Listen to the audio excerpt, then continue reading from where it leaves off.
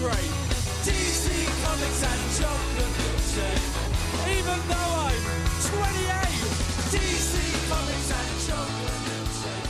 I guess I'm... Hey everybody, welcome back to the DC3cast. My name is Brian. With me, as always, are Zach and Vince. We're going to talk about comics, specifically the DC Comics released on March 28th, 2018. But first, this past weekend was WonderCon, and this has sort of become DC's home convention, it seems like, when they tend to break big news. 2 years ago, the entire Rebirth lineup was announced at WonderCon, and this year we had two slightly smaller announcements. One of them quite big, though, and we'll start with that one. So Scott Snyder took the stage to talk with DC Editor-in-Chief Bob Harras, Mr. Bob Harras, if you will, and as well as Jim Lee and Dan DiDio, the co-publishers of DC, and he was talking about New Justice, which is the sort of initiative of the Justice League and Titans books coming out of the No Justice event, which happens in May. And there's a couple of things I want to talk about, but first we should talk about the two new books that are coming out of it. The first is Justice League Dark by James Tynion IV and Alvaro Martinez, and that features a team of Wonder Woman, Zatanna, Swamp Thing, Constantine, Man-Bat, Detective Chimp, and Dr. Fate, as well as Justice League Odyssey by Joshua Williamson and Stepan Sajic, which is a team made up of Cyborg, Starfire, Azrael, Green Lantern Jessica Cruz, and Darkseid. I want just your initial thoughts, boys, on what you think of these two books. Zach, we'll start with you. WTF.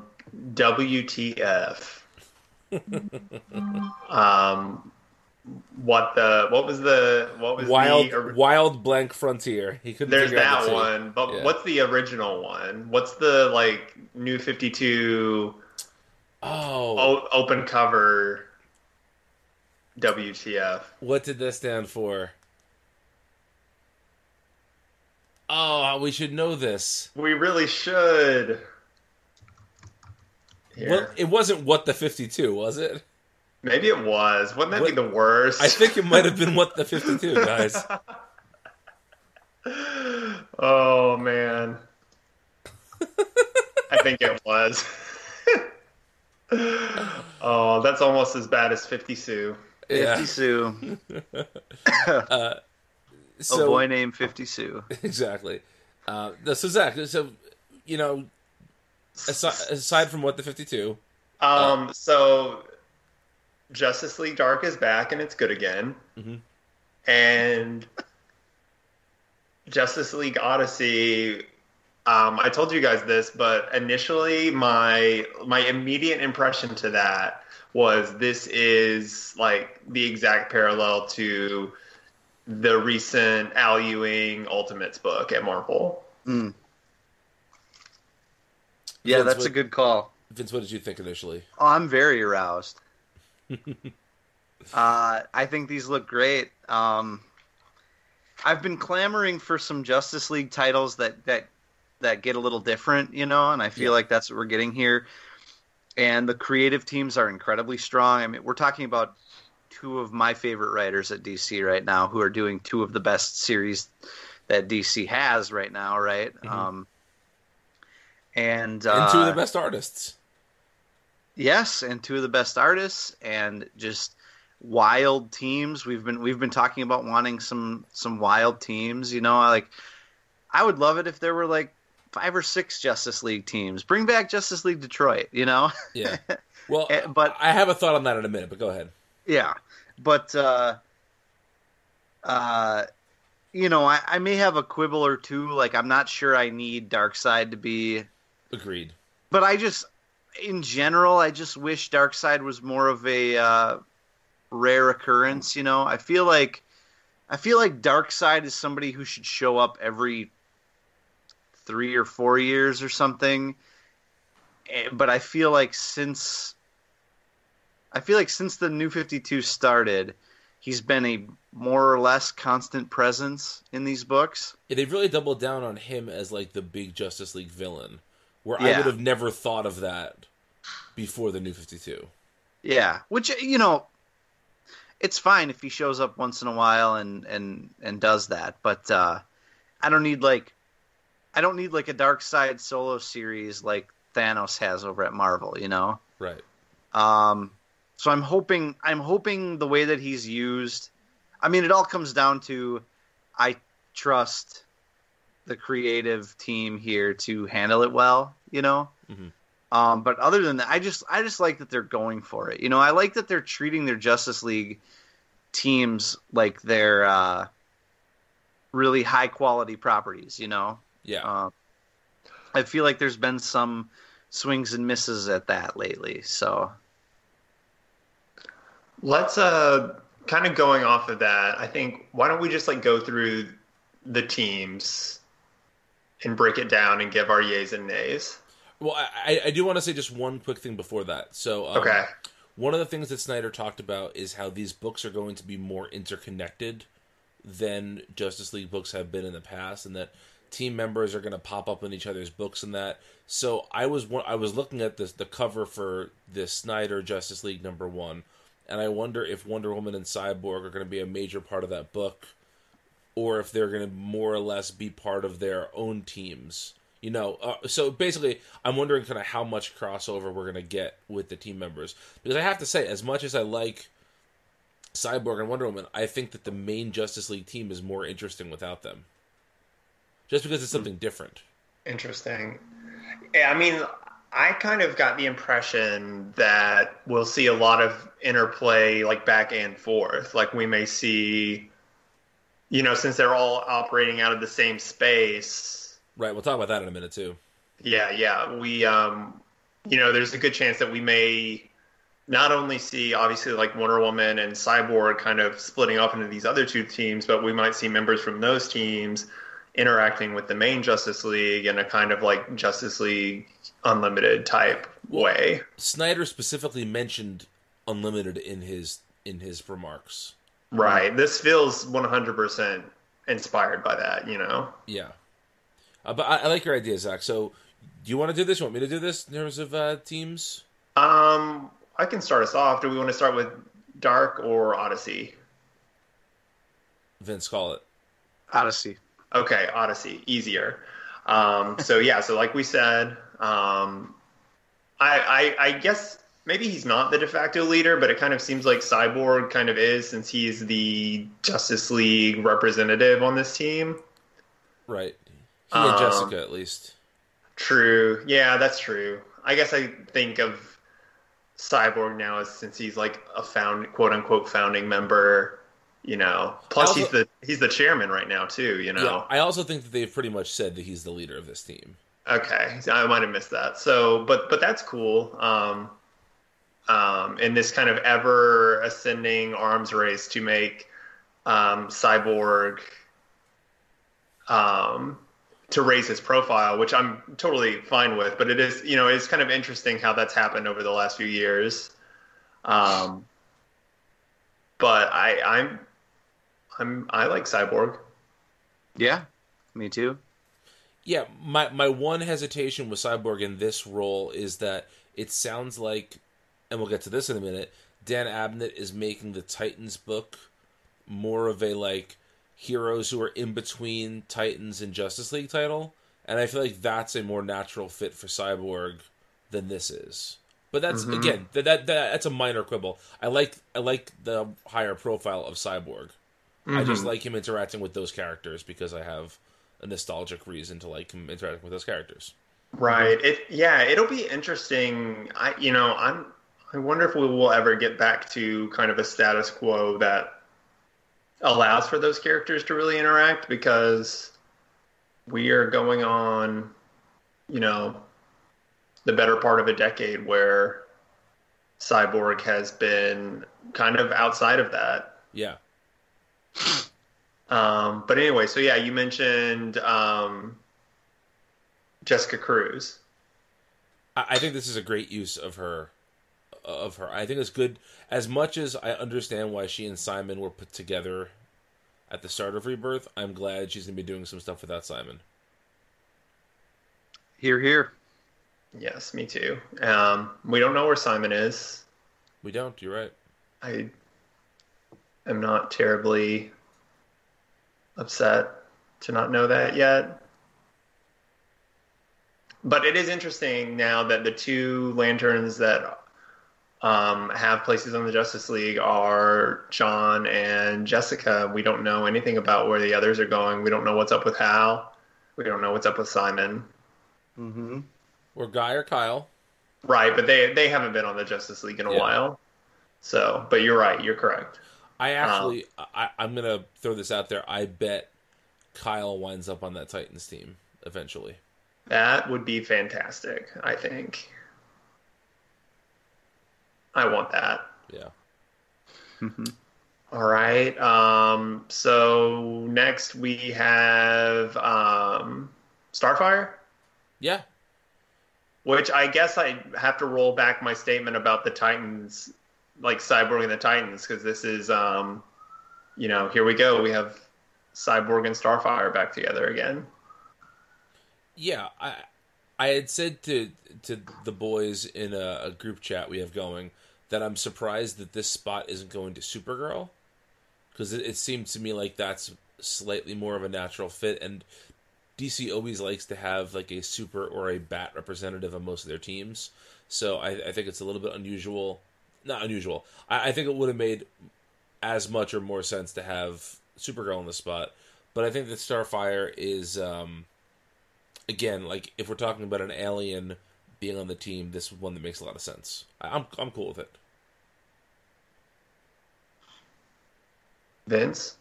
Yes. Yeah,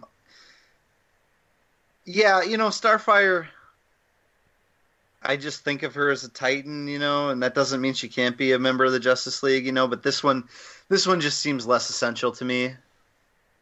But I'm fine with it. That's fair. I'm excited to see her, I guess, interact with Cyborg some, and obviously a good cosmic character. So,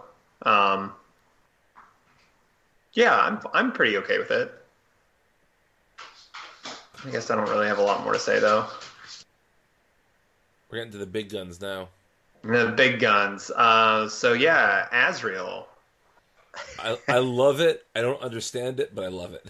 It's so weird. So I said to you guys that I would have pegged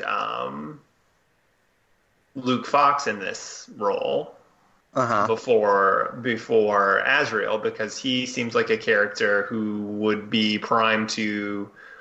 He's like very technologically based. Not that Azrael isn't, but he's more like religion is his thing.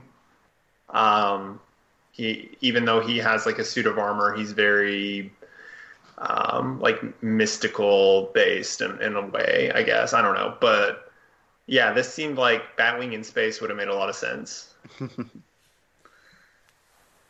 Yeah. I'm like a Azrael apologist. They're not getting to 100 issues without him. That is true. You're right. You're really right. I love that that's become a running gag on our show. You're not supposed to. Everybody knows you're not supposed to. You're supposed to call it out. Oh, come on. Yeah, no, I like Azrael. Yeah, that's fine. That's fine. Again, he doesn't seem essential, but. Well, I feel like for all these other characters, you can look at it and say, like, oh, that makes sense, Starfire's an alien. Cyborg is this technological, genius. Jessica Cruz is a Green Lantern. Mm-hmm. I wonder if there's going to be, like... I feel like this is the character that requires a scene with him being like, are you guys sure I'm right for this team? And I'm interested to see what Williamson is going to have...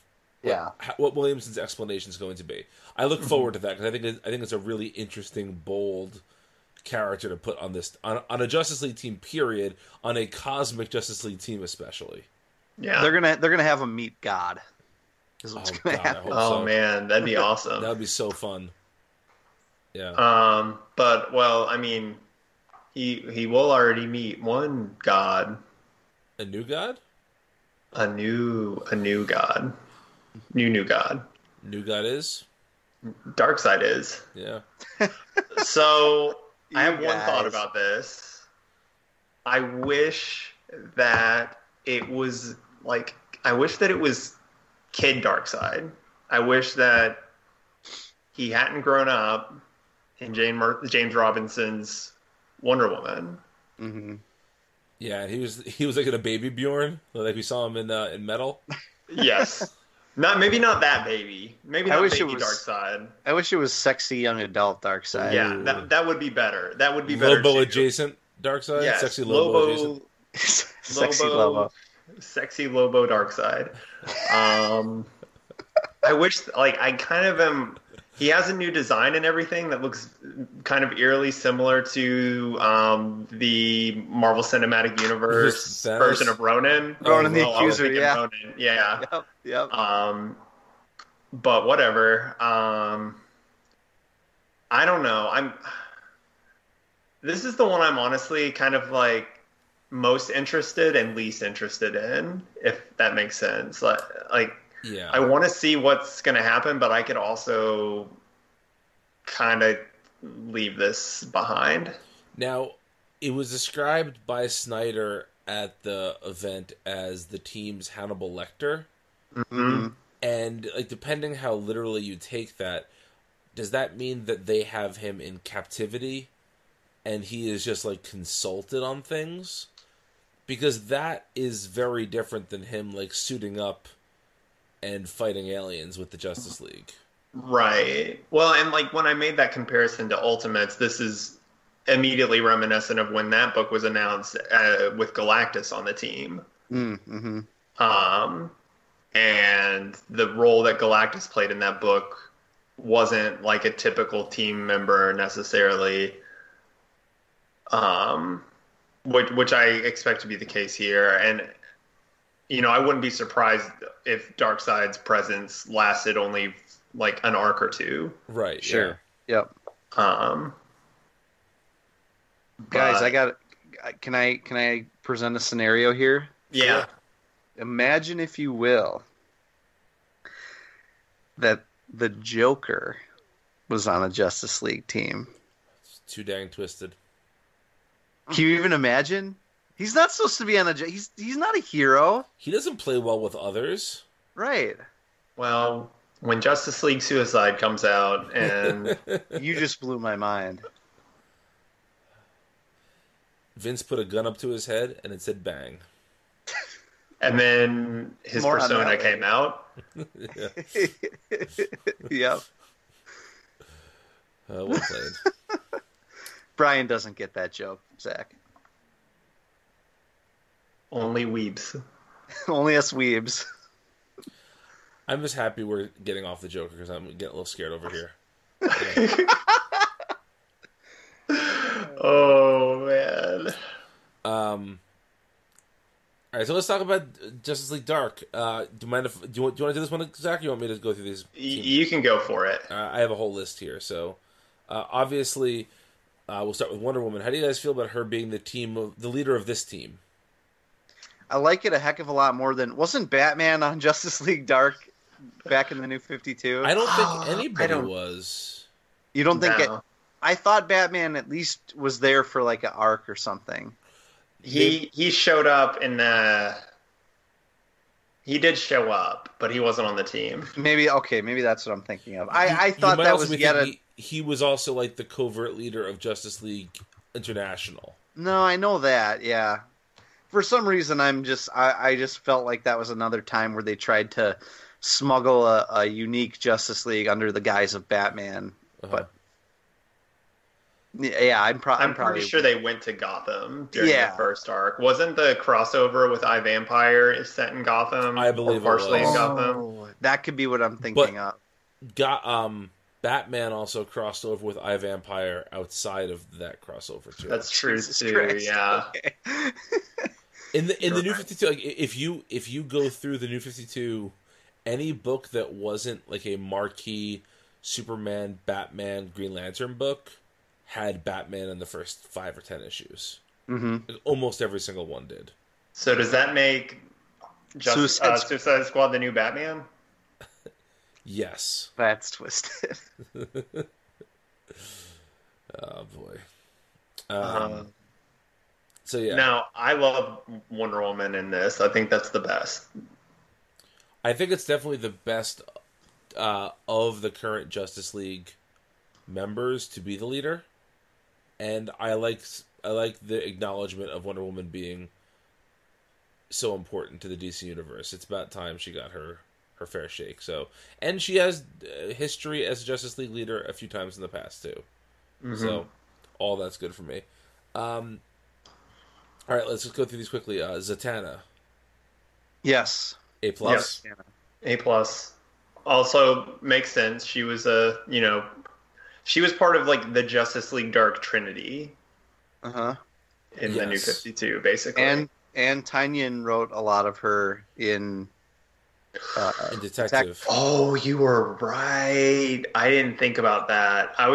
With these announcements, I was trying to make the previous the connections to the writer's previous works, and I didn't think about that. And she is, of all of the members of this team, aside from Dr. Fate, and probably even more so than Dr. Fate, she has the most experience as a Justice League member. Not Justice League Dark, but like Justice League proper. So I think it's a good fit. Absolutely. Yeah. Swamp Thing. Yeah, love it. Very good. Very good. Constantine.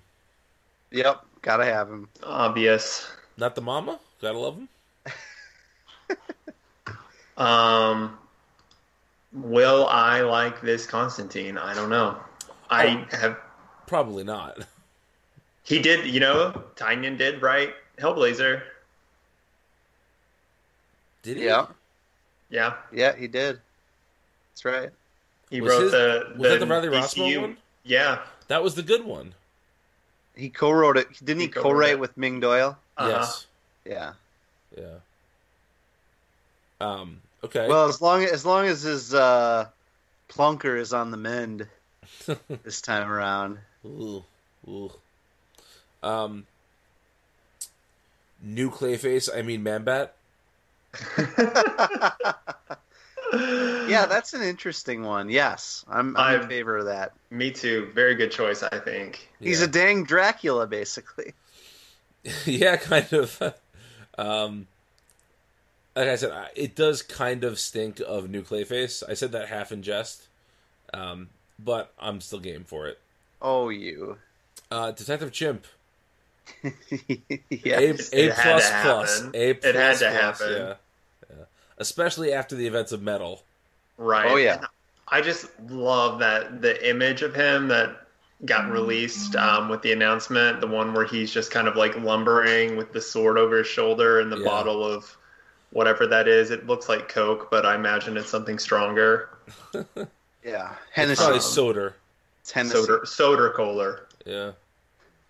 Do you guys know the name of... Because that's the Coke equivalent in the DC Universe.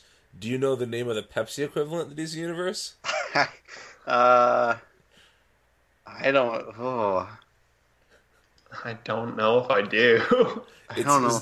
It's Zesty. I'm not joking. That's legitimate.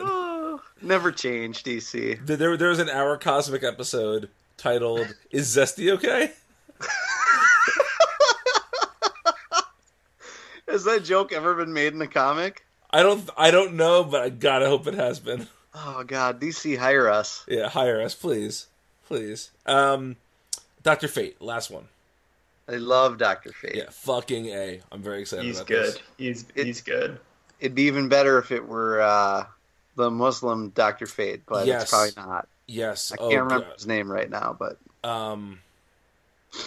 neither can I. And I'm gonna sound neither like can DC. Touche.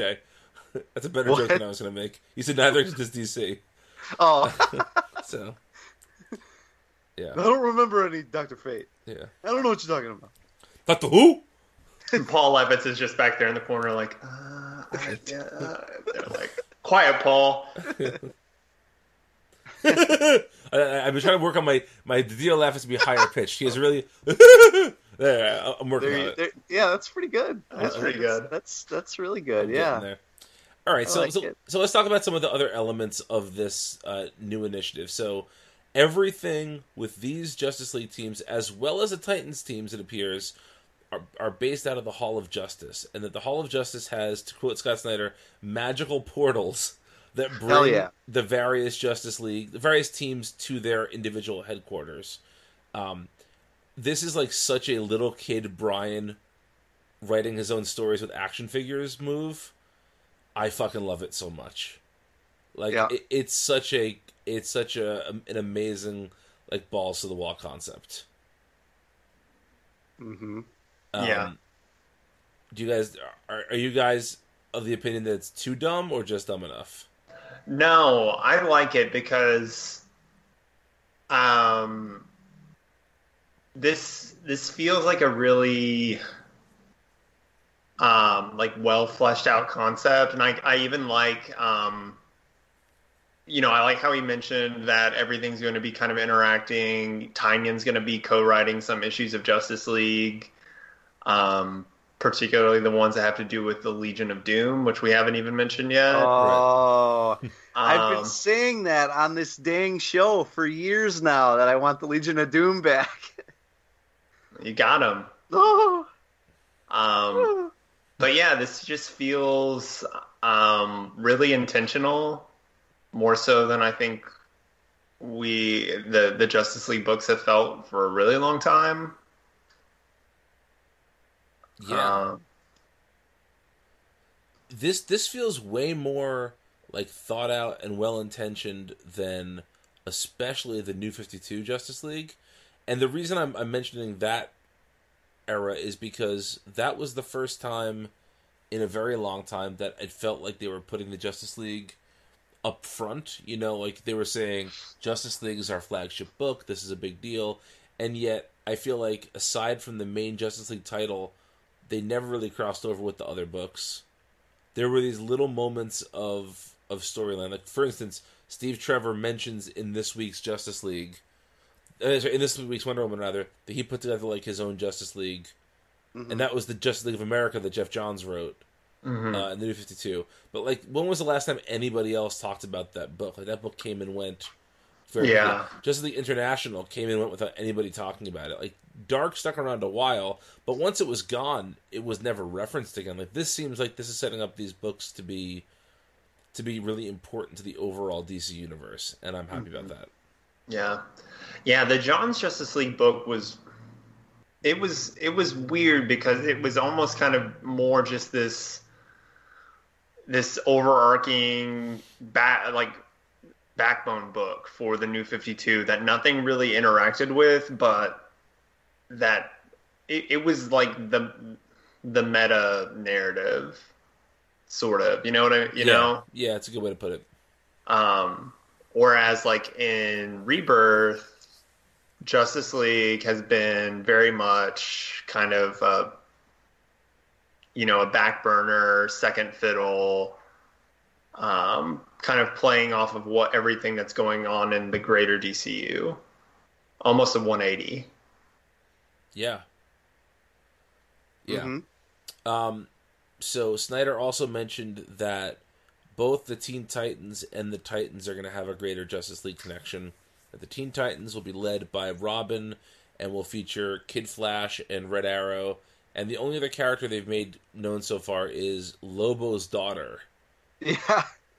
Which is either the best or worst idea that DC's had in a long time. Best or worst ID since the Joker's daughter. Oh, there we go. Yeah. Oh, God, now I'm scared. How many daughters do you think Lobo has out there? Well, he has one who's just a bad bastich, and then he has stupid, sexy Lobo's daughter, and then... Well, he's fragged his way across the galaxy, right? I mean... Yeah. For sure. I wonder how Zarnians reproduce, though. They just pump out the knuckle budding. By budding. Yeah. Something space dolphin. But oh, jeez, Brian! I just ate a whole plate of Dingo Magoo. That gets me every time. But we don't have the strongest creative team on this book. Although Bernard Chang is dope, and we're all aware of that. But Adam Glass of everyone's favorite Suicide Squad run, the New 52 Suicide Squad, is writing the book. I am willing to give this book a shot because it feels to me like this is a more contained lineup of books and that there is intentionality behind all of these titles. So I think Glass comes from a television writing background, and so I think he probably is adept at working within a writing team. So that gives me some hope for this. What do you guys think about Teen Titans?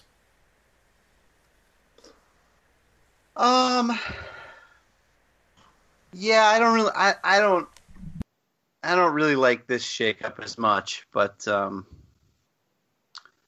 hoping for the best, I guess. Yeah, I'm of all of these, this is maybe the one I'm the least into, but we'll see. Yeah, I do like the designation that this is truly the teen heroes now. Like, getting Raven and Starfire and Beast Boy off the team, I think, is a good thing. Yeah.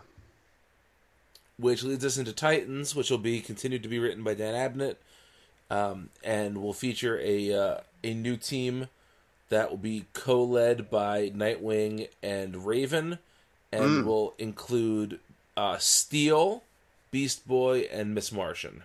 Steel, yeah. That's a really interesting lineup, too, to me.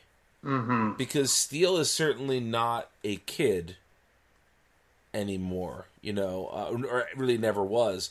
And so, but I do like the idea of this sort of being the transitional team, the folks who maybe aren't, quote, ready for a Justice League spot yet, even though I think that's a bit insulting to somebody who was once Batman and Steel. But I understand the idea of it. Titans aren't for kids anymore. Yeah. But then I said I could see this team expanding quite a bit too. I don't think it's gonna be like a 5-person team. You already said who you think is gonna be on there. No, I hope Kyle will be on there. I could also see. I think you're gonna see possibly Wally West, the older Wally West, on this team. But we'll see. I just feel like of all the other Titans characters, he is the one that that DC needs to do something with, because he's the one that people care about. No offense to Roy Harper, who I love, as you know. Mm-hmm.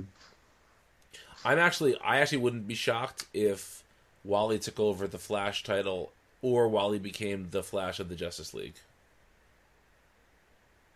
You gotta make that Timverse connection even stronger. Yeah, that's true. That's okay. Wally's better than Barry. Yes, he is, in every conceivable way. And the last thing I want to talk about is that Snyder mentioned that there's another book coming he can't talk about just yet from Brian Hill that will spin out of his that Detective Comics run, and he mentioned specifically Black Lightning as a part of that. So this has to be an Outsiders book, right? Mm-hmm. Yeah. Mm-hmm. And this arc he's doing in Detective is about him training Cass and Duke. So I think you're going to see those three as the core of the new Outsiders team. I can see that. Yeah. It's interesting. I kind of thought that I was like, oh, well, Cass is kind of an interesting swap out for Katana, who is the typical member, but it almost seemed like in today's Suicide Squad that Katana quit the team. Oh, man. Oh, And did so, it? Somebody read Suicide Squad? Yeah. I felt it was my obligation to read it because I knew neither of you guys would even open it. But it's kind of left ambiguous if she is staying around or not. But so I could see her joining that team too. And then the other classic members are Geoforce, who we haven't seen in, I want to say, since pre-Flashpoint. we've had Markovia mentioned, but I don't think we've seen Geoforce at all. Didn't we? Wasn't he just in that like one image from one of those from either the Forge or the casting? Remember, he might have been, yes, and Maybe. I think he also might have been on the screen in that first issue of Justice League International. Could be, yeah. But we haven't seen anything like with it, any character, any storyline stuff with him. No. And then the other main character typically is Metamorpho. And I was thinking about this today, and I guess we can get into it more when we get into the Terrifics, but I don't know if the Terrifics is going to be a long-term team book or not. I could kind of see it being like a 12-issue story. Yeah. Or an 8-issue story. So maybe Metamorpho will be part of that team after all. We'll see. I could almost see Wally end up on an Outsiders book. Oh, that could be kind of fun. Interesting. But I think that the Outsiders are going to... And this is... I have no reason for believing this, but just this is what kind of where my mind is at. I think they're going to be like the Secret Justice League, much like the Secret Avengers, where they're sort of the Black Ops undercover team. Justice League Blobs. Yeah. So, because when you think about it, then you have the Justice League to handle like the big stuff, Odyssey to handle the cosmic stuff, Dark to handle the supernatural stuff, Outsiders to handle the sort of street level covert stuff, and then the Titans and Teen Titans to kind of fill in the gaps. Mm-hmm. That's pretty solid, guys. Mm-hmm. Oh, yeah. Like, I think overall this is a pretty great series of announcements. Yeah. And then the big announcement that Hawkman is his own one-man Justice League. Yeah. Yeah. Did you think that? I thought that was kind of weird that book is being kind of shoved under the Justice League banner. Well, two things. Excuse me. Yawn. First of all, it is spinning out of metal, which all of this stuff is. Mm-hmm. So there's kind of a natural connection there. And Hawkman is one of like the 10 or so like key Justice League members over the past 50 years. Yeah, you're not wrong. It's just the only solo book, so that makes it stand out a little bit. Yeah. You know, I've often said he's DC's Exo Manowar. You have often said that. I don't actually recall you ever saying that. No, I know you've said it hundreds of times. Although every time I can never quite gauge how facetious you're being. Like it's like it's become its own. It's the tale that became true in the telling. Well, the other solo book that is that was mentioned by Scott Snyder in this presentation was the new Green Arrow creative team. Yeah. Of Julian Shauna Benson and Javi Fernandez. I'm fine with this. This isn't the sexiest announcement I've ever heard, but I'm okay with it. What about you guys? I like Javi. Yeah. Yeah, Javi Fernandez is great. Good. He's going to be great on Green Arrow. That's going to look fantastic. As far as the Bensons, I think at their best, like at the best arcs of Birds of Prey, were perfectly fine. Street level, your average DC street level comic. Yeah. And I think if we get that in Green Arrow, that's perfectly acceptable to me. We just had a really great run, I think, that had a couple ups and downs. But I feel like if we get like arcs that are similar to the best of what Birds of Prey was, that's a book that I won't mind reading, Now, Birds of Prey had some arcs that were kind of dumb and kind of boring to read, and that obviously could happen too. But looking at it as an optimist, I don't hate this. Vince Ostrowski, the eternal optimist. That's me. Yeah. I did want to point something out in the press release to this. So let's see how well you guys do. They list 1, 2, 3, 4, 5, 6, 7, 8. 8 writers as being the comic greats that have written Green Arrow. How many of these can you guys name? We'll go. There's 8, but so Vince, you start, then Zach goes, and we'll go back and forth. So Okay, Vince, good idea. Name one of the 8. Kevin Smith. Correct.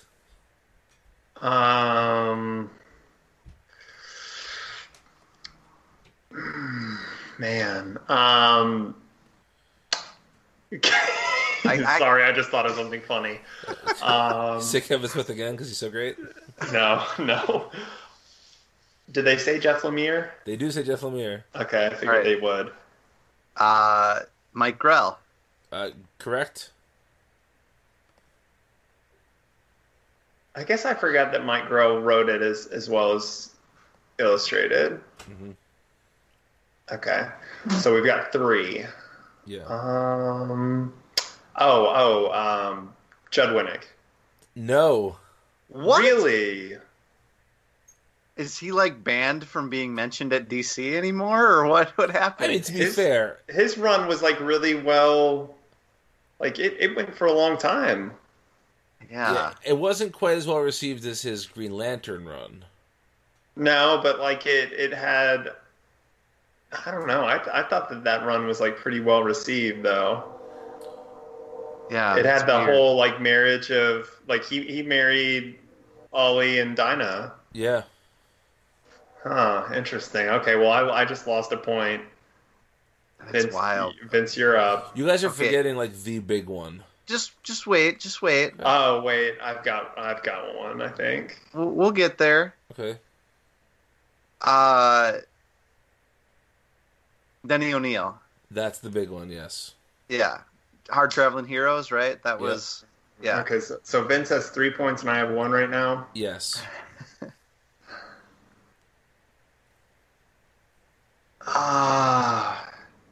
Didn't Kirby do some Green Arrow? I don't think so. I don't think so. I thought there was an omnibus about that. There is a. Huh. Well, no, he is not listed here. Okay. Dang it. All right, Vince. That was a guess. That was a guess, Kirby, yeah.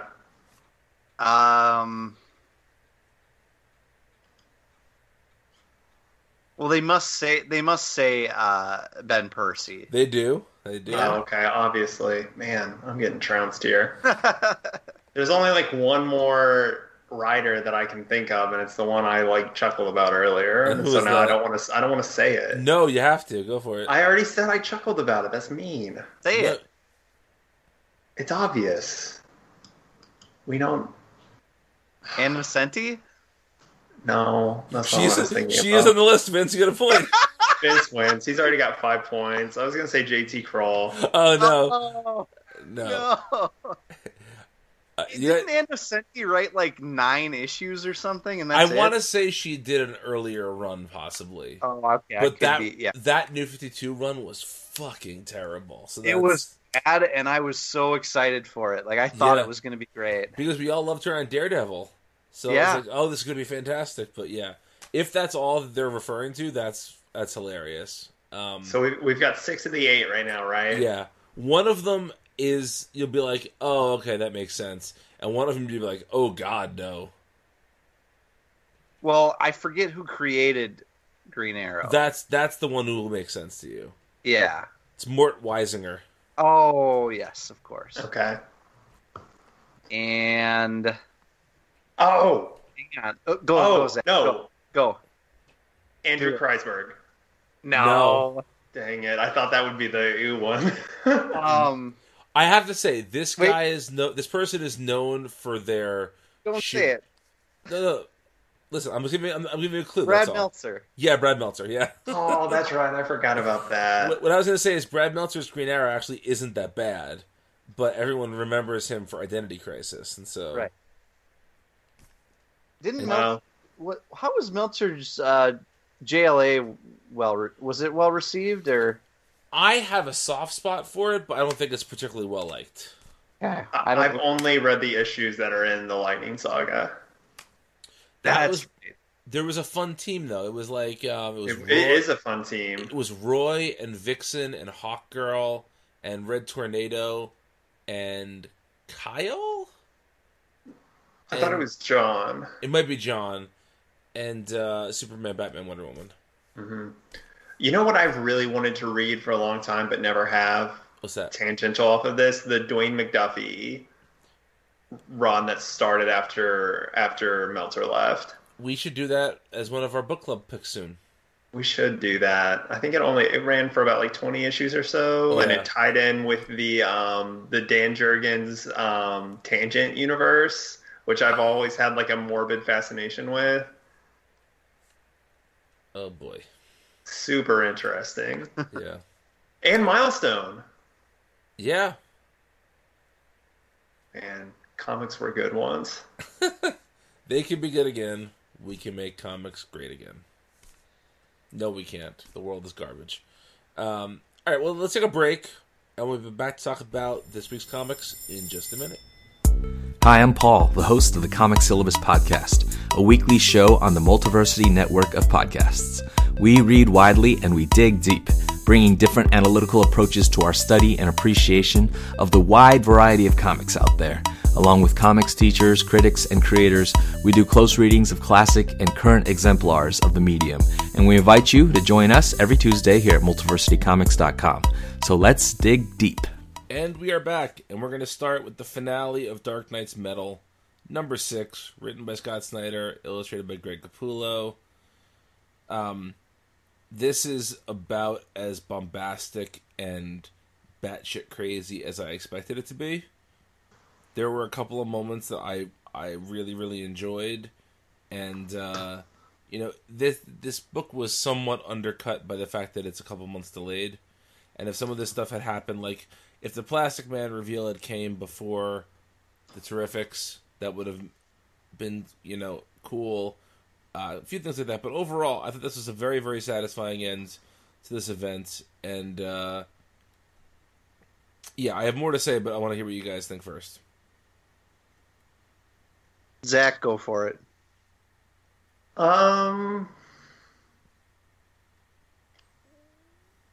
This is a hard issue to review for me. I really liked it, but I don't know. In some ways, I feel like it's lesser than the sum of its parts. If that makes sense. Yeah, I can understand that. Like there are a lot of really, really cool things that happen in here. A lot of like DC3 catnip. But overall, I don't really know if it says all that much. I don't know. It's just that it's a big, dumb, fun metal comic, with homages to a bunch of stories that I really, really love already. So that's pretty good. Even one, this issue really reminded me of, did either of you guys ever read the Alex Ross, Jim Krueger Justice miniseries? No. There's a part towards the end of that series where all of the Justice League members get suits of armor made from the Metal Men. And that's what this reminded me of. Sure. Vince, yeah. I think that this issue has its faults, but I loved it, and I loved it for its faults, because ultimately it wears its heart on its sleeve, and I'm a big sucker for that. Like, remember when Snyder kicked this whole thing off, and he said that it's about what you do when you feel hopeless or when you feel like the darkness. Like, I don't want to say like you could bring up the current state of America or the world, right? I'm pretty sure he did reference that. Yeah.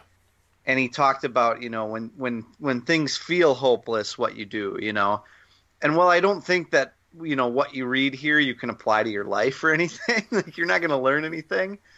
I love that it wears on its sleeve this idea of all these heroes raising the Earth up out of the darkness, like literally by the end. And that's corny and it's goofy and it's done in a really fantastical, ultimately nonsensical way. It's almost like Dragon Ball, where like they need to get to the next power level, but they could never do it, and then they made it to the next power level. In this case, it's the next medal. They found the 10th medal. Don't knock Dragon Ball. The end of Super was very Italian chef kiss. I'm not. I love Dragon Ball, but it's it wears its heart on its sleeve in much the same way. I know. And I think you can apply that to this, and I think it's perfectly valid. And I think it stuck the landing in a way that I think Scott Snyder's a terrific writer, but I think depending on which Bat arc you're talking about, and obviously this is personal opinion, I don't think he always stuck the landings on those. And I thought that this totally did, but in a way that you have to kind of be an earnest goofball to appreciate. Mm-hmm. Yeah. You think there's any truth to that? Well, I think that the end of the issue helped in a lot of ways because it somewhat smooths over. Like, okay, so to me, the low light of the issue, and maybe it was because I was just so dang scared, was the Batman and Joker teaming up to fight the Batman Who Laughs. Uh-huh. That's just that's the least interesting stuff to me, right? Yeah. And so, like, a surefire way to make me forget that is to put John Jones in a tuxedo a few pages later. So... and Swamp Thing.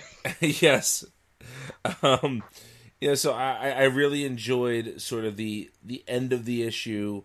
It brought back to me some of the like familial elements of the Justice League.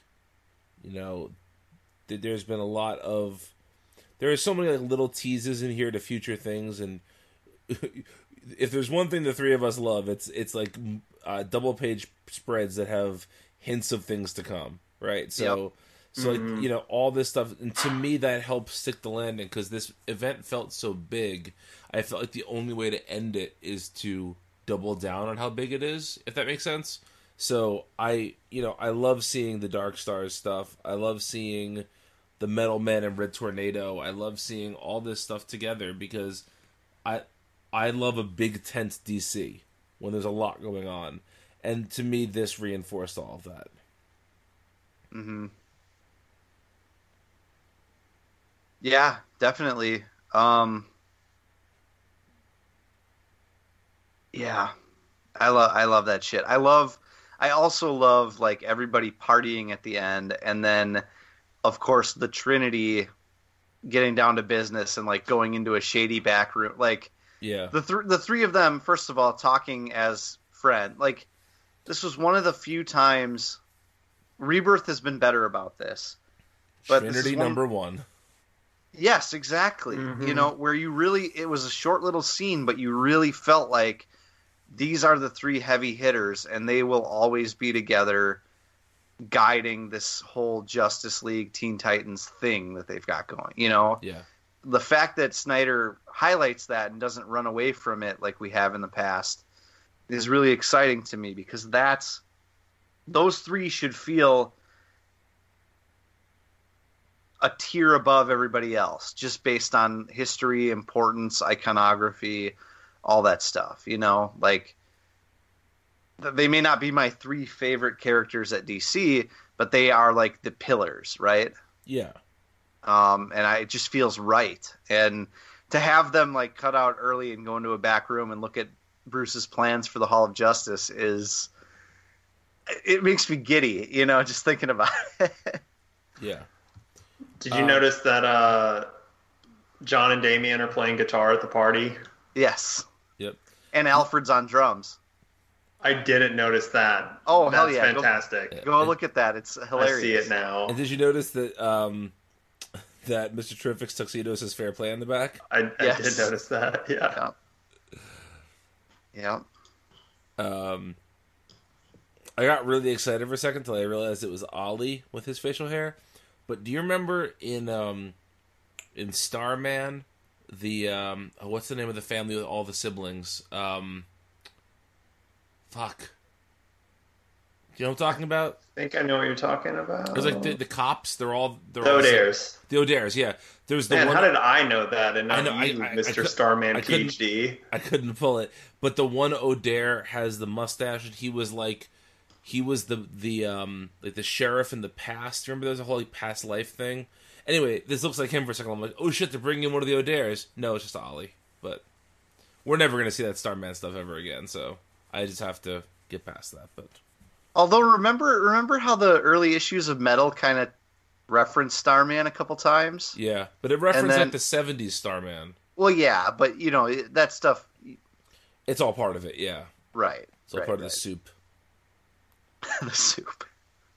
The Joel McHale show? Yes, exactly. So meaty. There he is again. Now we already used that as a, or was that beefy?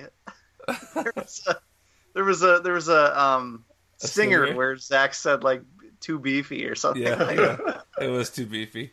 Yeah. That's very good. My file of stingers is like 20 deep that we haven't used yet. So nice. Okay. But yeah, overall, this was good. This was a fun way to end the arc, end the book rather, and I'm very excited to see where it all goes from here. Mm-hmm. Any other Metal comments? I'm kind of gonna miss Kendra's like whatever that costume she has in this is where she called herself.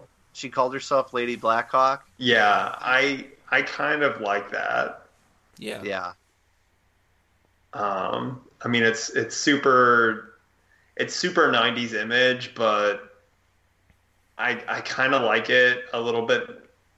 It would be interesting to see her keep that for a while, keep that identity. I don't know. Yeah. That's just me. It's pretty metal.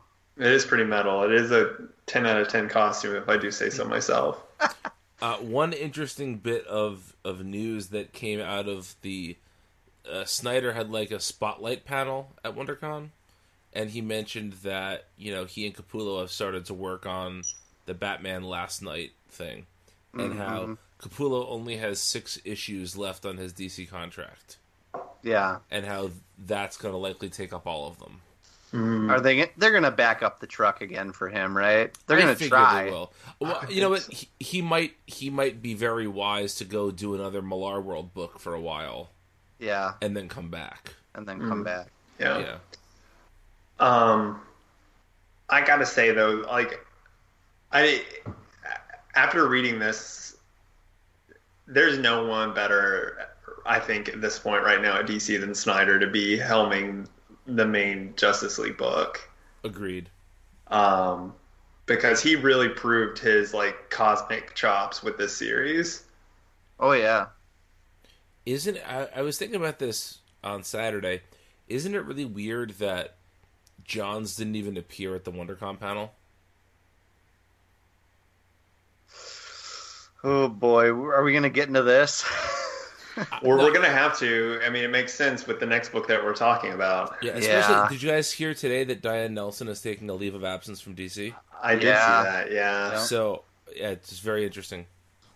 So let's talk about Jeffy Johns and Doomsday Clock #4, obviously written by Jeffy and illustrated by Gary Frank.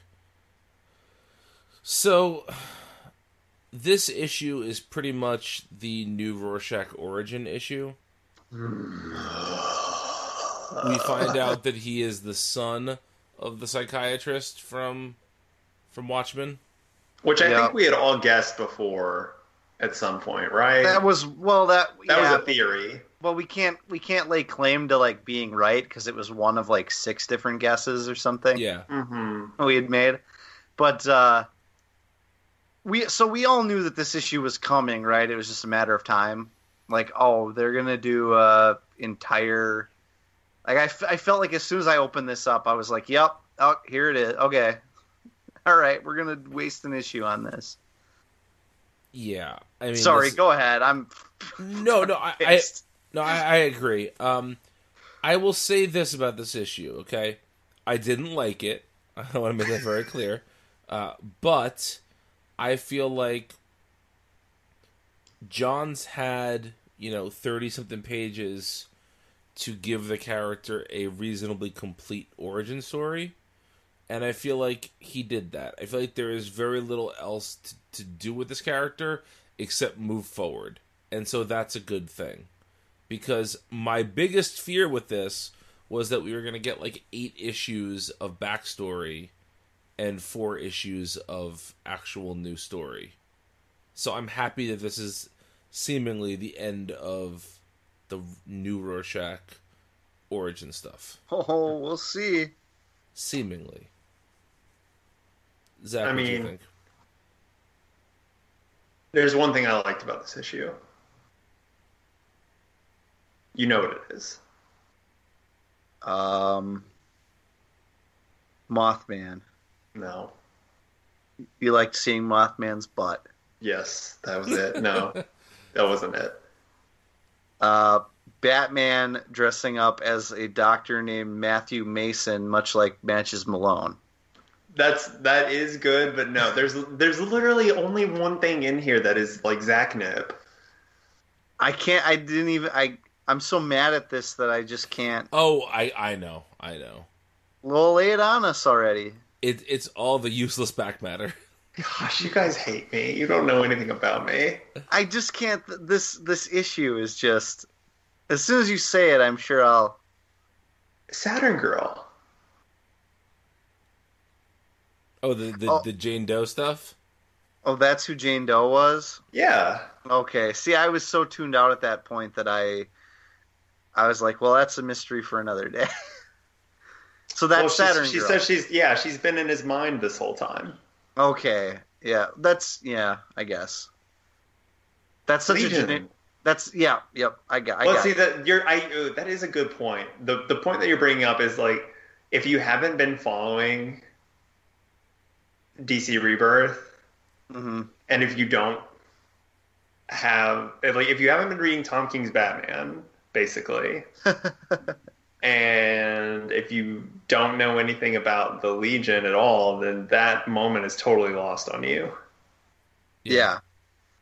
And if you're not paying attention to this book by the 30th page because you can't stand it, then that also.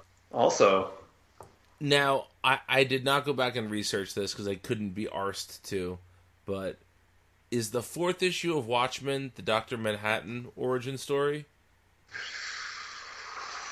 Because this had so much bright blue imagery of the insect buzzer thing, the you know what I mean? I feel like it was It is. Okay, that's what I thought. That's interesting. I'll be honest. I didn't hate this issue. The thing that kept me from liking it is all the Rorschach speak. Mm-hmm. I just can't do Rorschach speak anymore. Herm.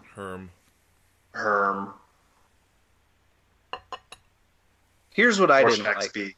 Can't read. Very bad. Too much. Not good. All right, here's what I didn't like about it.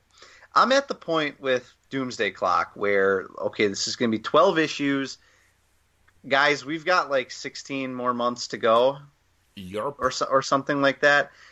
I'm at the point where I'm just like, I never want to talk again until maybe the very end about what a bad idea I think it is anymore, because we've already covered that. I've talked about that to death, and to bring it up every time is just going to be redundant. And so I'm at the point where when we get an issue of this, I'm trying to read it.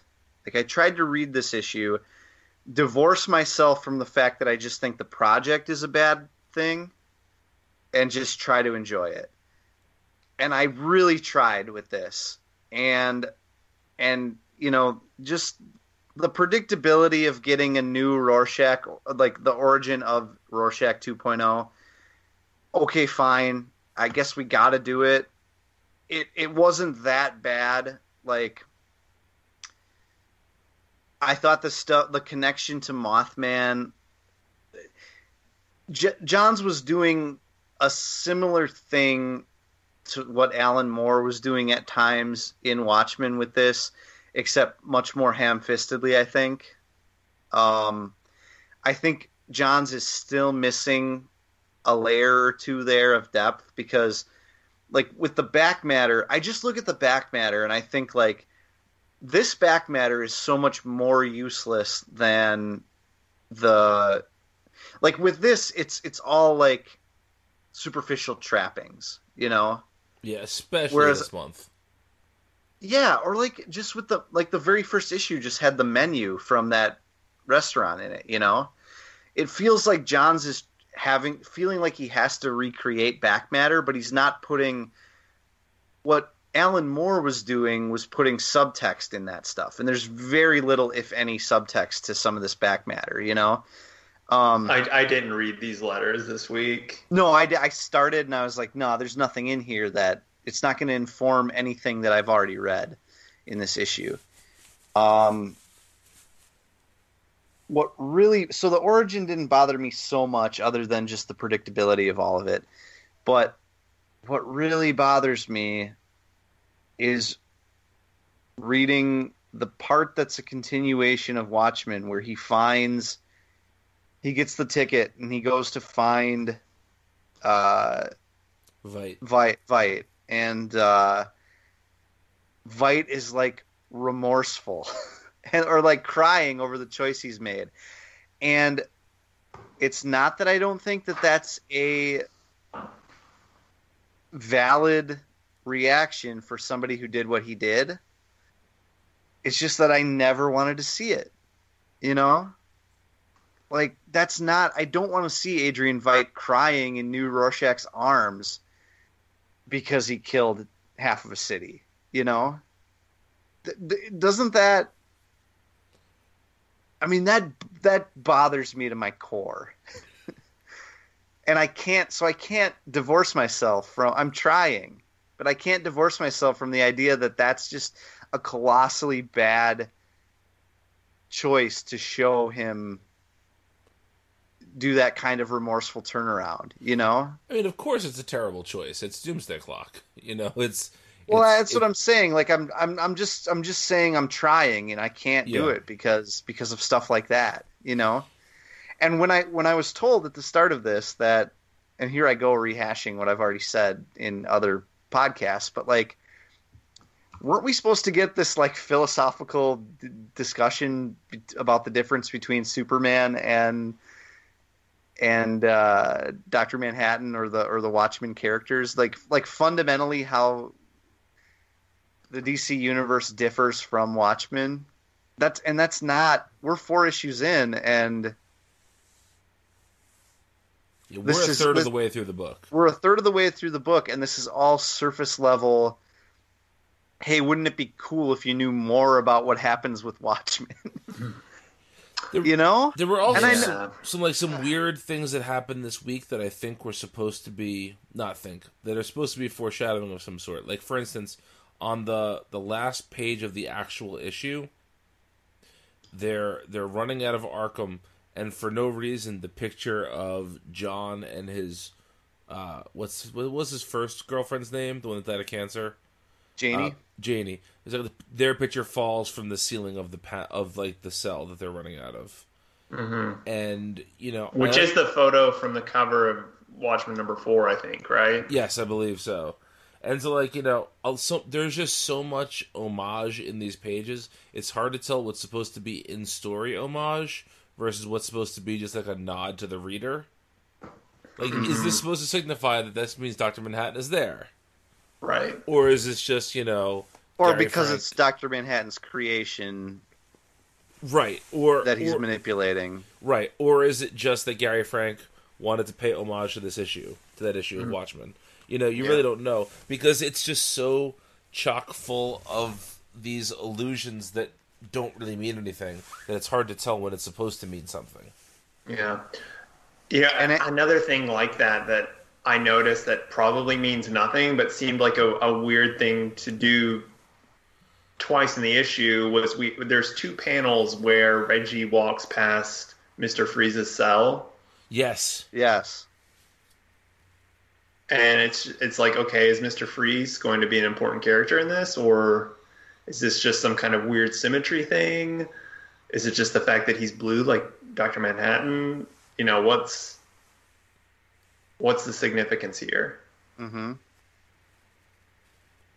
You know, I guess you can, if you squint hard enough, you can see how the fourth issue of Watchmen is how a man became a god, and the fourth issue of Doomsday Clock is kind of how a boy becomes a fucked up man. Like, I guess that there can be some sort of like argument that like these are the metamorphosis issues, right?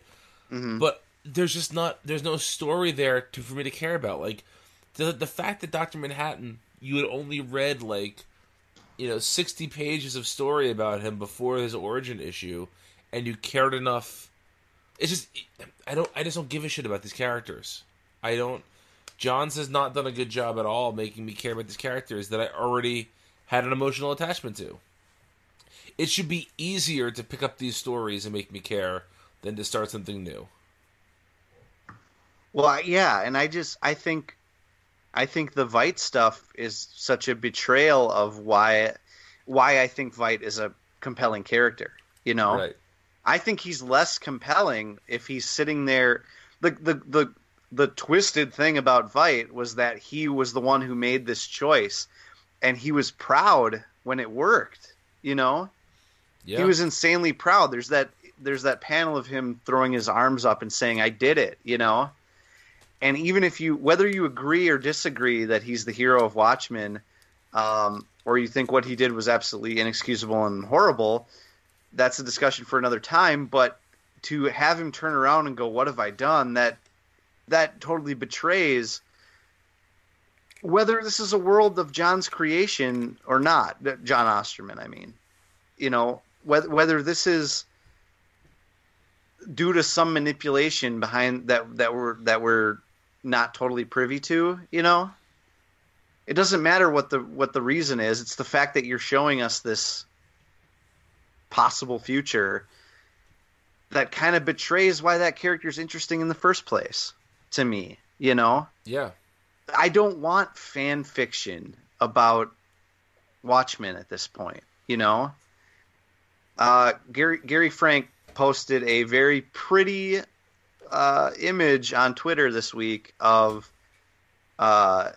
Rorschach decking the Joker, and people were of course flipping for it, and it was a very pretty image, but it's part of a project like that's going to actually happen, and I don't understand anybody that wants to see that.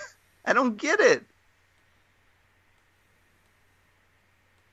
Yeah. And then it's part of this it's part of this DC universe. It's almost like by having the Saturn Girl thing in here, like, yeah, I want the Legion and I want to get to that point. But it feels extremely weird to fold Watchmen into the next quote unquote DC event that tells you where all the new pieces of the DCU are going to be. You know what I mean? Yeah. It's weird that this is essentially like a Brightest Day, only instead of bi-weekly or whatever, it's every 2 months. Bi-yearly. Yeah. Yes. But it's like setting these chess pieces as if it were Brightest Day or something, Well, also trying to be a sequel to Watchmen. It's so bizarre to me. It doesn't stand on its own. And I will say this. I will say that for a book that is trying to be as multi-layered and important as this book is, reading it at this bizarrely slow release schedule is very tough. It's really tough. And it really... Any excitement I did have, which was minimal at this point, is really dampened by the fact that if all the behind-the-scenes stuff is true, it sure feels like its delay is fucking up things that would have been going on in the DCU, you know? Yeah. Now, I don't know that I believe the bleeding cool rumor about Hickman not getting a DC book because of Doomsday Clock. That's bullshit. Yeah, I don't know that I believe that. But I do believe, because it's just the way that corporate comics work, that there are plans at DC that have to get put off because of this, you know? Yeah, I mean, just think about, like, one of the big things that's been mentioned is Metamorpho in this book, right? That's, like, part of the Superman, what do they call it? Like, the Superman theory. Yeah, Superman theory, yeah. That, like, the Metamorpho is going to play a big role in this. Well, you have to get Metamorpho from where he is in the Terrifics to where he is in this book, and maybe that was supposed to be 8 issues. But now it has to be 18 issues.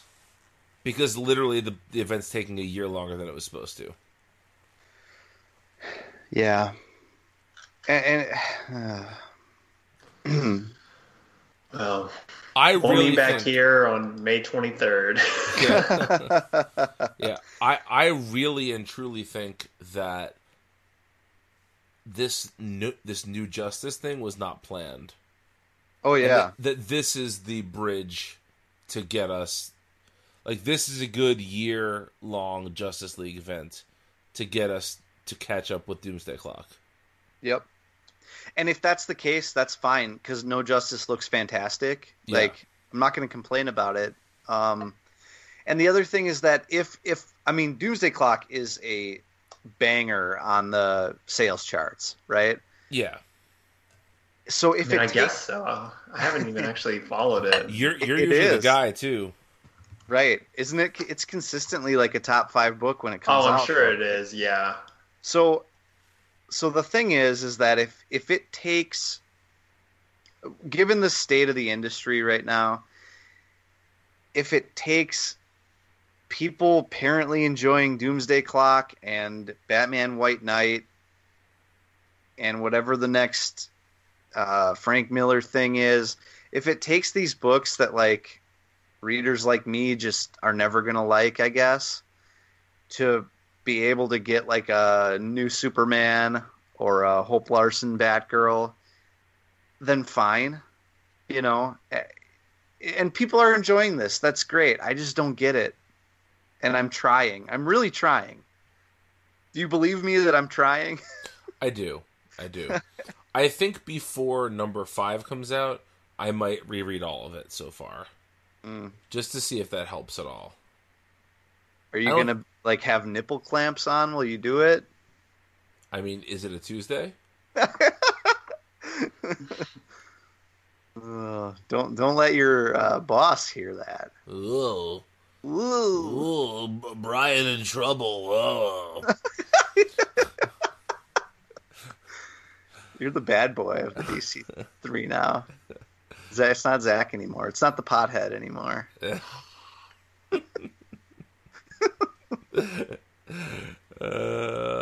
Stuff we talk about before the show goes on the air. All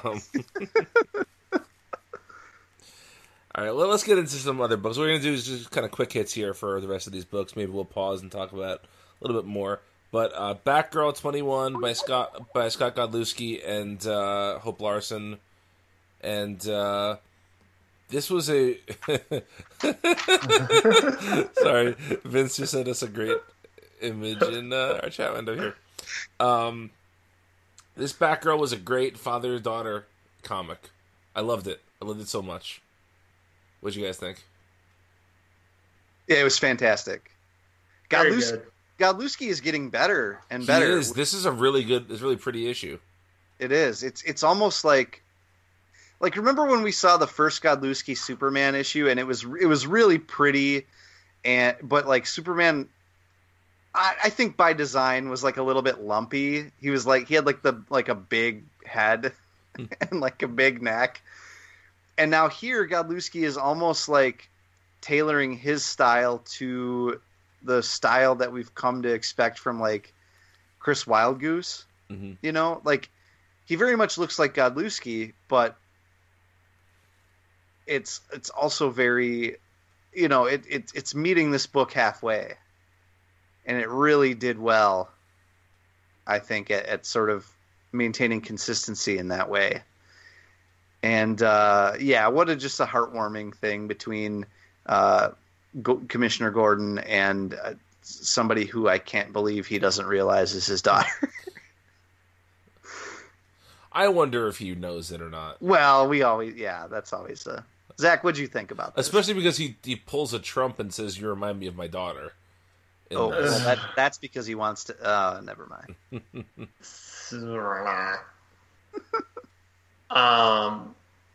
This issue was very good.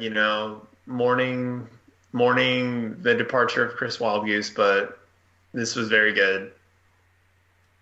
This book is just consistently always. I mean, it's rarely, like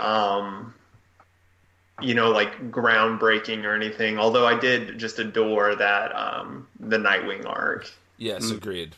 Probably like one of my top 5 favorite arcs in Rebirth, I think. Agreed. But yeah, it's just always consistently fun and good, and I love that Larson is doing these kind of short little 2 to 3 issue arcs. I've long said that with the biweekly format, I really like the shorter arcs.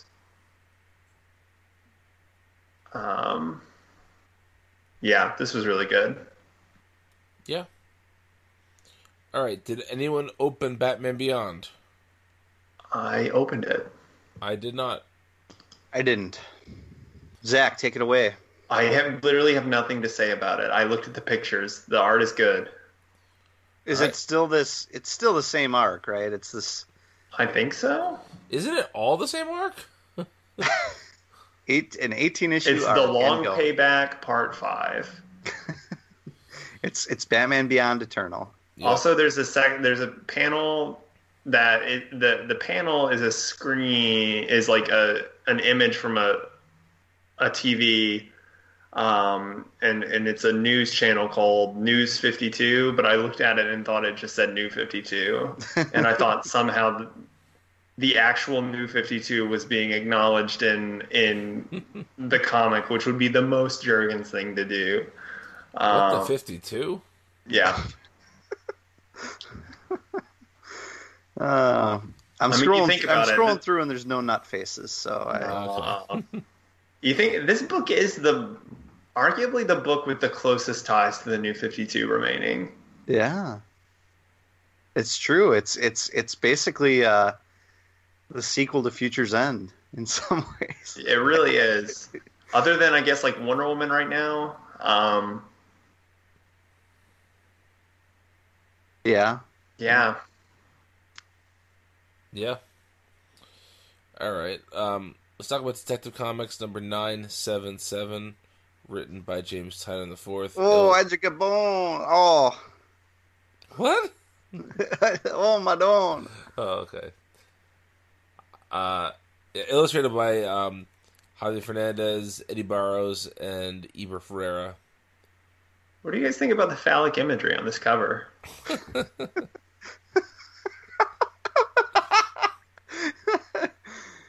Well, they were once men, now killing machines.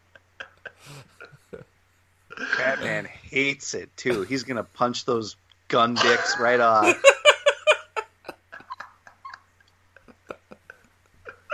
I mean, Batman hates guns, so he obviously would hate gun dicks, too. It goes without saying, right?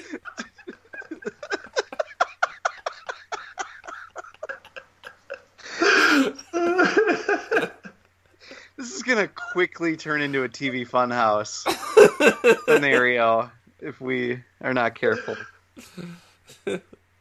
Give me back my show. All right. What's everybody looking at? Yeah. Nothing. Quick, Gary, come on my back. Come on my back. Sorry.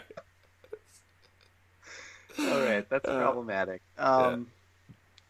I like the future Batman stuff. Future Bruce versus future Kane.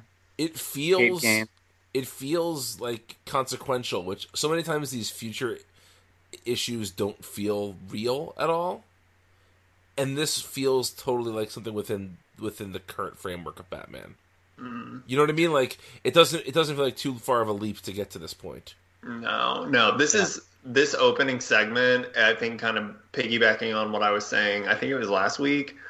This is 100% what I wanted the Batwoman book to be. Yes. Yep. Yeah. This right here. One stylistic thing I love about this issue is that the future stuff it's all taking place at night. The design of everything and the colors, the color palette is not the art, but the color palette and the general design is very Batman the Animated Series. Like I'm thinking of how in the opening credits of that show, there's the like dirigible that's flying over Gotham and it's got like the spotlight, you know, and when these planes are coming over, you know, the sky is this like deep red orange color. It's so like, it's just that like animated series gothic sort of feel. I dug the whole atmosphere. That's what really made it work for me. That the atmosphere, like it feels like the end of the world in Gotham somehow. Yeah. I also want to mention that Bruce is wearing his Doomsday Clock costume. Yeah.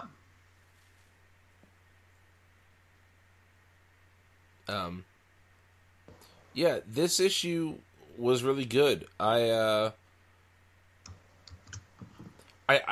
not gonna say that I love what's the villain's name in this? That kid with the Batman shirt. Ulysses. Yeah, I can't say that I love that character just yet, but I can put up with that because the rest of the book has been so good. Yeah.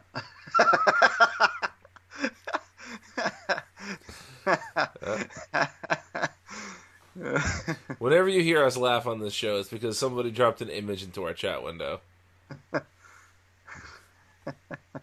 Can always count on Barrows. Yep.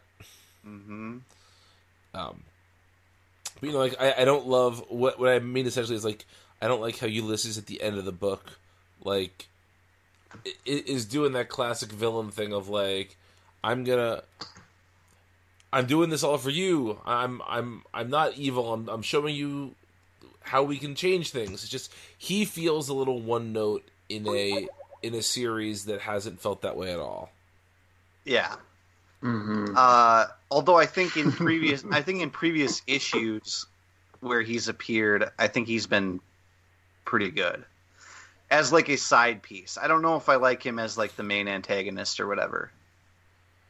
And also, doesn't it seem like it seems like what he's doing is kind of the exact same thing that Future Tim did, you know? Yeah, absolutely. It feels like the same story over again, although I am interested in both stories. Does that make sense? Yeah, sure. Yeah. This is good. Was I the only guy who read Hal Jordan this week? Yep. I perused this one. Okay, basically, the Guardians tell the Lanterns to leave Zod alone. He's a sovereign citizen and basically can do whatever he wants. Yeah. Furthering my theory that Robert Venditti essentially turned Zod into an alt-right dad, like Facebook dad. Because that's, like, they all think they're sovereign citizens too, and yeah. Yeah. Brandon Peterson art, I was Yes. going to say, that was, I opened it up just to see who the artist was, because I knew it wouldn't be Van Sciver, and I was really happy to see that it was Brandon Peterson, and I like his style, for sure. Yeah, this book looked really nice this week. It's a shame it's so shitty. Zach, you were going to say? Oh, I was just gonna say, you know, he brought the Guardians back, which I already said was bad, both from a like, you know, backpedaling standpoint, and also just the Guardians are bad, and here they are being bad again. Yeah. not just, a handful of issues later. And then Hal is like floating this trial balloon at the end, like, hey, what if we killed people? Yeah. He basically says, wouldn't life be so much easier if you could just like gack a dude now and then? Yep. It's not a very Hal thing to do. No, but like, yeah. I almost feel like that's, I don't know, I almost feel like that's something that we have to worry about becoming a plot point, Yeah. I'm reading it, yeah. It's an odd Chekhov's gun to introduce at the end of a story if you're not going to pick it up later. Yeah, well, it was really introduced in the arc with Superman, with Hector Hammond. Right, yeah. So hopefully this is the payoff, and it's not just a reminder that there's a payoff coming. Right, wow. Yeah. Well, it isn't resolved at all. Like, John isn't like, no, that would be bad. He's like, oh, I've been there. Yeah. So, Let's talk about Justice League of America, number 27, written by Steve Orlando, illustrated by Hugo Petras. We get some microverse stuff.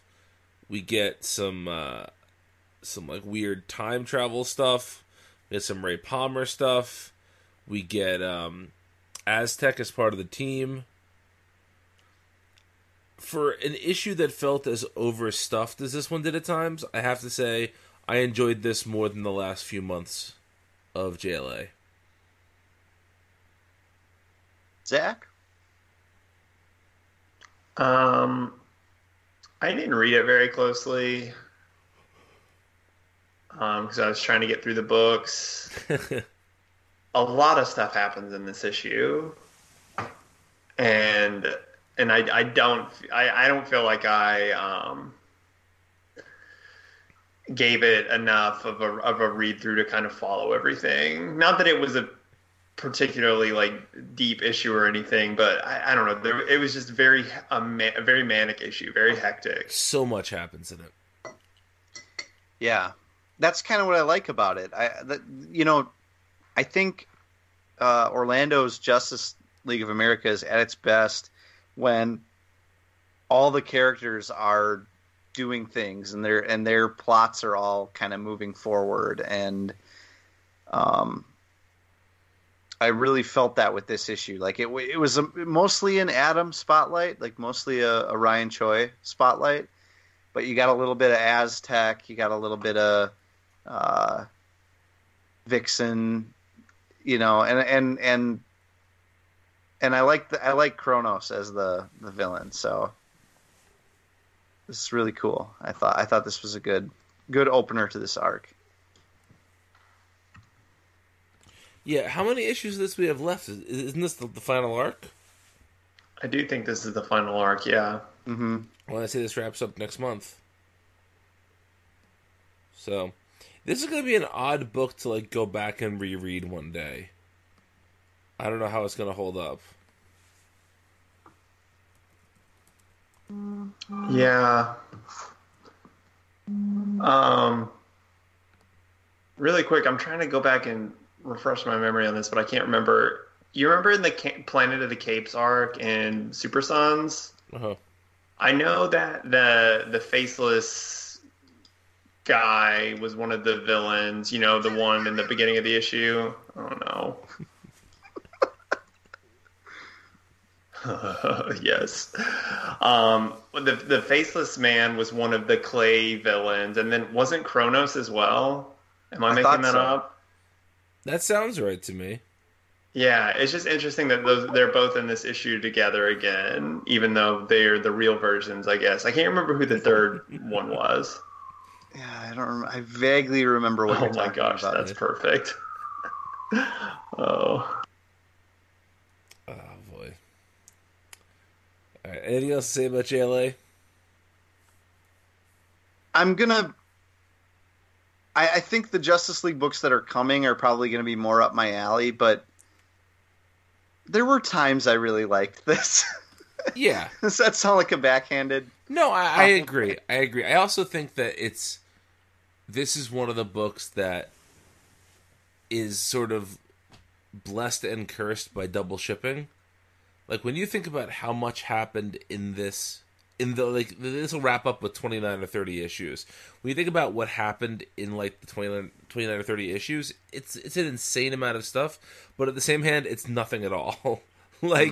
Each issue is so packed full of stuff, but I don't know if any arc has had a major impact. Yeah, yeah. Mm-hmm. Yeah.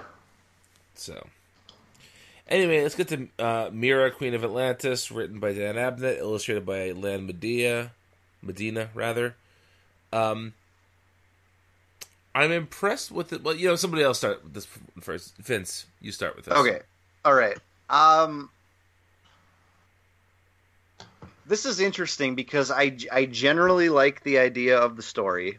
Like Mara needs her own comic, and I like this idea that she's going to be the leader of Atlantis, and I like the tension sort of between, her sort of split identity or heritage or whatever, and the Ocean Masters butting up against that idea or distaste for that idea. It's good conflict, and yet the final product I just think is a little too light and decompressed for what I want. I think there's a really solid story here, and I'm just not. It seems light to me though on the page. Is that where were you going to go with this, Brian? Well, I was going to say I'm impressed that they're calling this book Mira, Queen of Atlantis, and Aquaman hasn't taken it over yet. I feel like in years past, if this was the same book published, she would have been a minor character in her own book. I'm glad that they're giving her the spotlight here. What I'm not so glad about is that they're giving her the spotlight in a time in the story where she can be the least interesting she's ever been. She can't be in the water, really, and she's not interacting with Arthur. I think their relationship is really interesting. She's not interacting with, like, the whatever the oracles of Atlantis are, and that's interesting. I just feel like they're Abnett's putting her in a position where she can't do some of the things that makes her such a fascinating character, and instead we're just getting a lot of her talking to people, and that's not exactly where I want this story to go. Yeah, and you could almost argue that she's sort of being like co-opted by Ocean Master in this issue, yes, rather than Arthur. But overall, I do think I really I liked this issue more than the first issue. I think. I liked the stuff with her and Ocean Master. I didn't. I generally liked everything about this issue except for the way it ended, which I thought was really dopey and kind of nonsensical. Yeah, I could get behind that. I also think that Lan Medina is doing some nice stuff here. I think his work is... how can I put this? Like, there's this page, it's the title page. It's page 4 in our PDF, where Aquaman and Mira are kind of posed in this like super comic booky way. But I feel like there's a bit of like classicism to what he does. Like a lot of these poses are very intentionally like iconic slash I feel like everything he's doing has a very is purposely conventional, if that makes sense. Mm-hmm. And I don't mind that.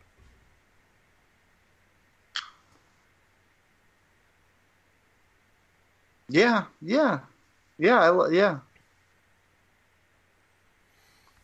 All right, well, let's move on to Mother Panic, Gotham AD #1, written by Jody Houser, illustrated by Ibrahim Mustafa.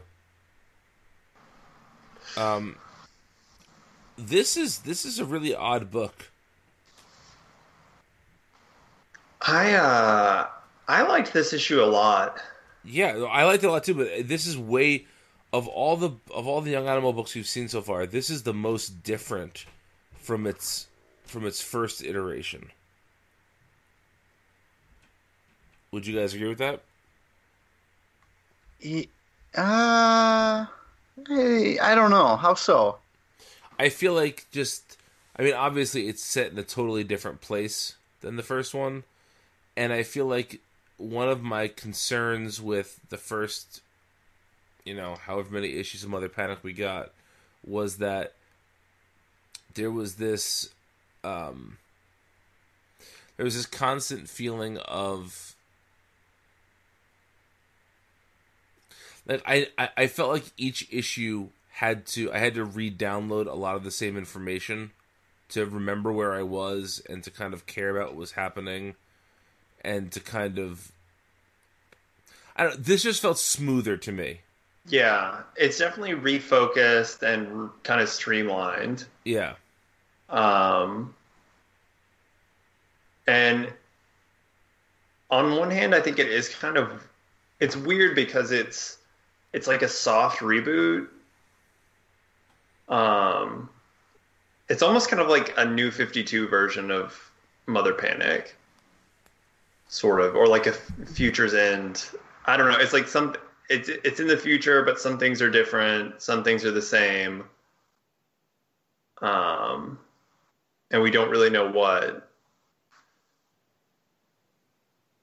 But I don't know if it's just the kind of streamlining of the cast and the premise, or if it's really just the art.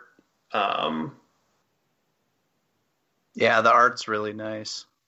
But yeah, I liked this significantly more than the previous incarnation of this book. Yeah. I didn't even mind that the dang Joker showed up. Well, yeah, that was what I was going to say. I thought that this Joker, this is probably closer to how I would want the Joker written than he's been written in a while. Like, there's a little comedy there. There's still like this twisted worldview, which is, we make fun of it, but that is what the Joker is, But I want my Joker to also come with some comedy. I want my Joker to make a balloon animal, Mm-hmm. So yeah, that worked for me. Yeah. Yeah. I liked it. I found it a little tough to get my bearings at the beginning. Tougher than you guys are saying. But that's just me, and I'm a dumbass, so... Oh, no. I do. I don't know. Yeah, I liked the Joker in this, and I just really... I feel like I keep coming back to this so many times, and it's a dumb reason to like a book, but I just love Violet's costume design. 10 out of motherfucking 10. It's one of the best, and just like seeing her kind of like jumping around, that like one page where she's jumping over rooftops and kind of sliding and running, like it looks so good. It's so fun, and I love her new sidekick. She's just horrible and tragic and funny, Yeah. I forget what animal she's supposed to be. Oh yeah, I don't remember either. Shit. It was in the Mother Panic Batman issue, right? Is that when she got that costume? Yeah. Okay. Yeah. I might have to turn back to that. But yeah, I really like this issue, and in fact, this might be my favorite of the 3 rebooted series, like first issues. Wow. I think it really might be. I don't know. I really did like Shade the Changing Girl, and maybe it's just this is definitely, I think this gets the biggest improvement award. Yeah. And maybe some of that is factoring into it as well. But I genuinely really enjoyed this issue. Well, yeah, a young animal can really do no wrong. We'll see about that. That brings us to Mystic U, Book 3. Written by Alyssa Quitney, illustrated by Mike Norton.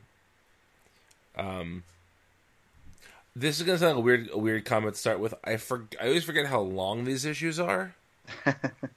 Just because we're reading all these like 20-page comics, and then here comes one that's 48 pages long, and it feels it feels more substantial because of that, for obvious reasons. Yeah. Zach, it seemed like you had a take on this. Yeah. Go. What's your hot take, Zach? I'm gonna fight you. I just didn't love this. Like, I just didn't. So I, unequivocally loved the first two issues. They were great. They were fun. This issue felt like it had to sacrifice some of the fun and some of the things I like just for the purposes of finishing the story. I think the whole malevolence thing has always been my the least interesting thing about the series. Finding out who the malevolence is and all of that. And so much of this issue was devoted to, revealing that, resolving it.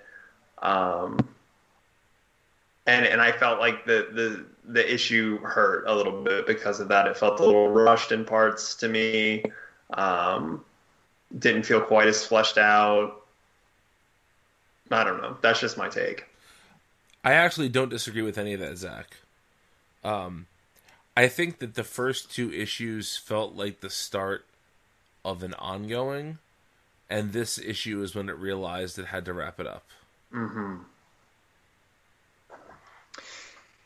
Yeah, I think that's fair. Sure. Yep. I still loved it though. I love all these characters. Every single one. There's not a bad character to me. I'm interested in everything that they're doing, and I want to see more of them. It's a shame that this is probably going to be it. I don't know. A second volume.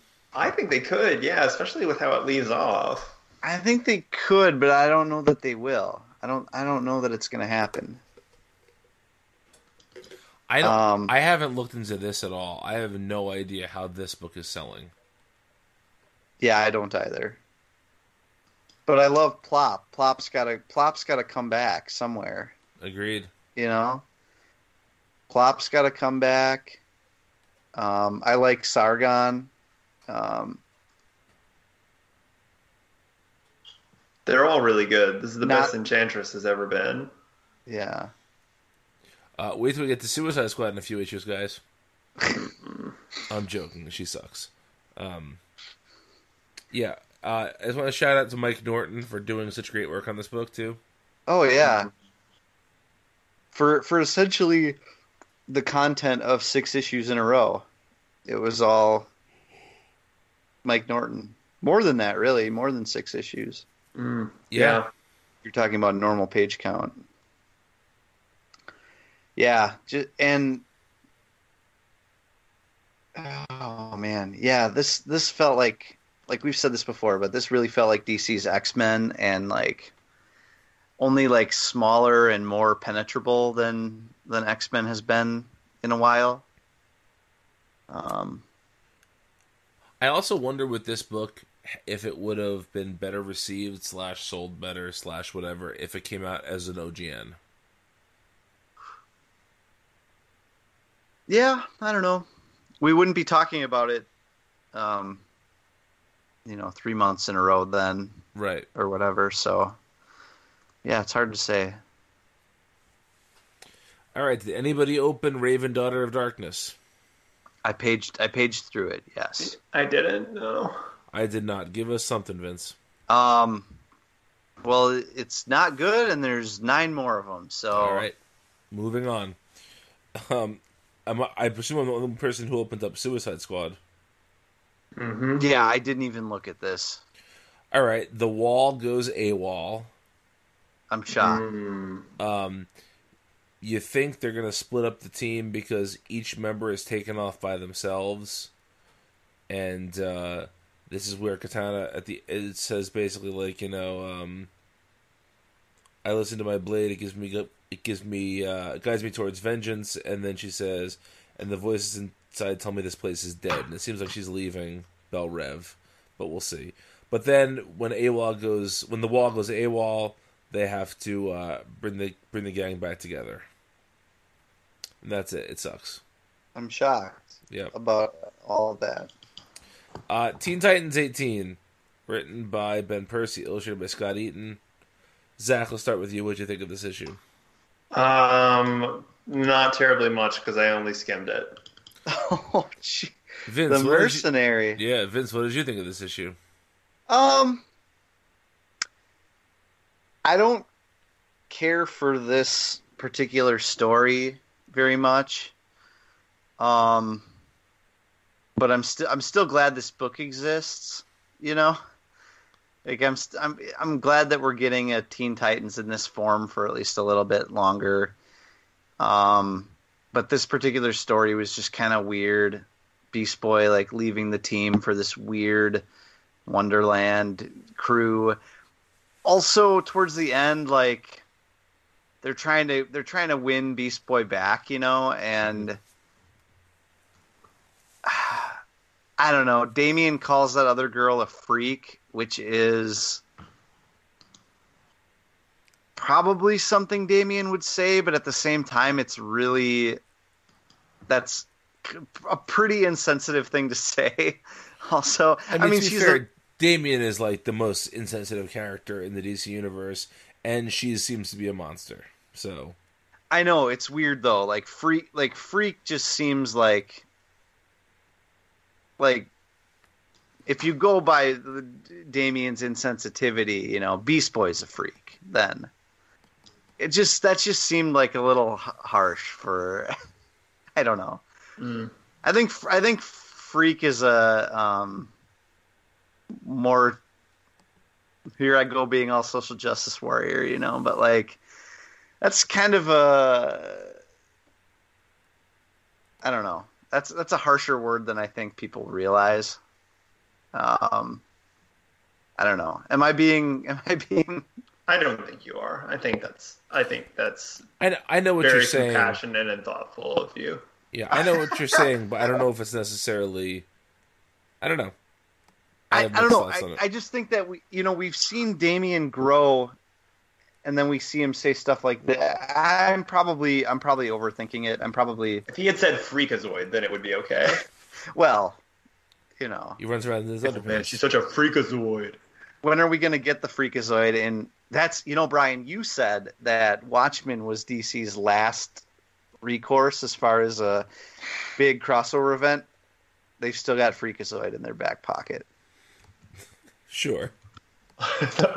Okay. Did you ever watch freakazoid? Of course, I just sang the theme song.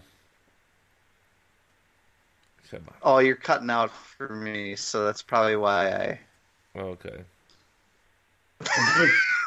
Probably because he had to send that. Yeah, right. Oh, God. Oh, my goodness. This issue, I don't want to say I liked it or disliked it. It was fine. Like Vince said, I'm glad this book exists. I liked some elements of this. I like the sort of budding relationship between Raven and Wally. But overall, this is kind of a weird arc. It is. And, I'm kind of checked out on it because we only have one more issue left of this arc. That is the downside to relaunching books. Like that's what Marvel does too. And have you ever been behind on a Marvel book and all of a sudden they're going to relaunch it and you're like, well, I guess I'm not ever reading the rest of this. Wait for the next one. Yeah. It is really kind of sad to me because Percy's Teen Titans was generally like pretty good, pretty enjoyable. And for it to kind of go out like this, It really, I mean, if you think about it, it really kind of sort of ended at issue 14 because, the last issue 15 was a Super Sons crossover by Tomasi. 16 was that Wolfman issue. It got tied up in Metal for a minute. This run has been good, but it's been co-opted a lot. Mm-hmm. I don't really feel like Percy got to tell a particularly whole or complete story. Yeah, I think that's true. Don't you guys kind of wish? I wish that, especially with like Teen Titans or like a Young Justice book or something, that they would maybe have one book where it can get involved in stuff like that. But I kind of wish there was also a book where they were kind of doing their own thing. Yeah, I think that the Teen Titans, more than anybody else, lends themselves to just hanging out with the characters a bit. Yeah. Yeah, that's what I mean. Yep. All right, did anybody open the Demon? Hell is Earth. No, I think I opened it. You opened it? Lay it on us then. I think I'm done with this one. Looks like it's more of the same. Lots of big bad demons, scary big dogs. Hell on Earth. That was a haiku, Zach.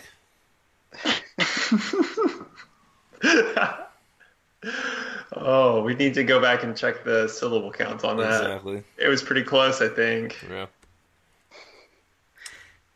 All right, The Flash, number 43, written by Joshua Williamson, illustrated by Carmine DJ Domenico. The next, we got a lot of good Wally stuff here. We got some good Barry stuff. We see maybe some redemption for Mina here. Yeah, that was interesting. And we see Barry essentially save the day until he didn't again. Zach, what you think?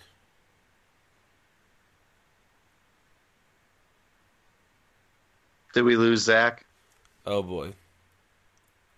No, sorry, I'm here. I muted my mic because there was an ambulance going by and it was being extremely loud, and then I was afraid you were going to ask me first. But I'm good now. We can just edit this section out.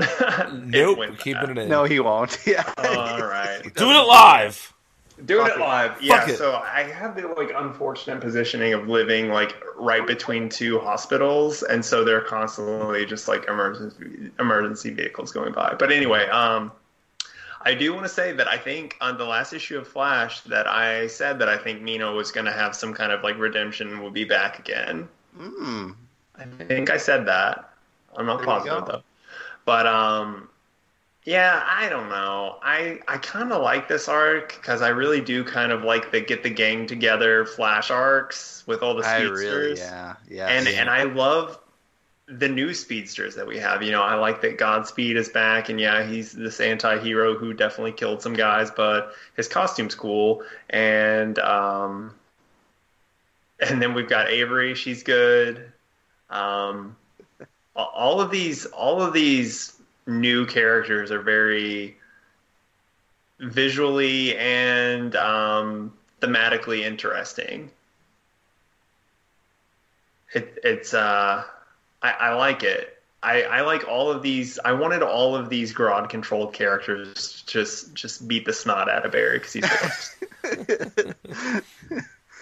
Well said. I don't have much more to say than that. Other than I feel like this arc was really strong Grodd arc, and I feel like there's work being done to lay the groundwork for Flash War, even if we don't realize it. Yes. Just sort of tonally. And I really dig that. So this has been a fun arc. I will say, I'm a big fan of DJ Domenico's artwork, but I also like how he can do things that surprise you. Like there's one panel where it's when Barry is trying to get Wally to remember and to break out of his spell, and so you see he draws Wally in the old Kid Flash costume, and he shows Barry meeting Wally when Wally's a little kid, and it's so unlike the rest of his style, but it totally works. I think that he has the ability to do such different things within the context of the book, and I'm really enjoying that. And I know that he is wrapping up his work on this book very soon, supposedly for another DC project, so we'll see what that is, but I will miss him on The Flash. I know what it is I like about this. What's that? The Flash they're basically Power Rangers at this point. Yes. Hell yeah. Like you've got the red Flash, the yellow Flash, the purple Flash, the white Flash, the black Flash. Only you have 2 red Flashes, because sometimes they do that. Yeah. Flash Power Rangers. That's what I want. I love it. All right. Did anybody Heroes in a half shell, turtle power. Leonardo does machines. Did anybody open the Hellblazer besides me? No. Mm-mm. Let's see. I completely forgot what the first part of this arc was, so I spent half the issue trying to remember that. The most interesting thing is that Huntress shows up in this arc. And that's not... Yep. That's right. Who has a take on the Silencer? Oh boy. I've decided it's definitely not a very good comic. But I've also decided that it's definitely not a very bad comic. Oh, I don't know. And I've definitely decided that this is the last time we'll ever see John Romita Jr. draw it. Well, yeah. Yeah, we know that. But he's never coming back, is what I'm saying. No, never. He's got a project with Frank Miller that's going to take over a year. 100 years. And he's doing Kick-Ass again too, right? Yes, he is. Yeah. I've also decided that I can't stand... I'm a silly guy. Okay, I like silly shit. I hate it when artists draw robots or like machine characters or androids with facial hair, like metal facial hair. This dude has a tickler on his chin there that sure wouldn't tickle, that's for sure. He just wants to feel real, man.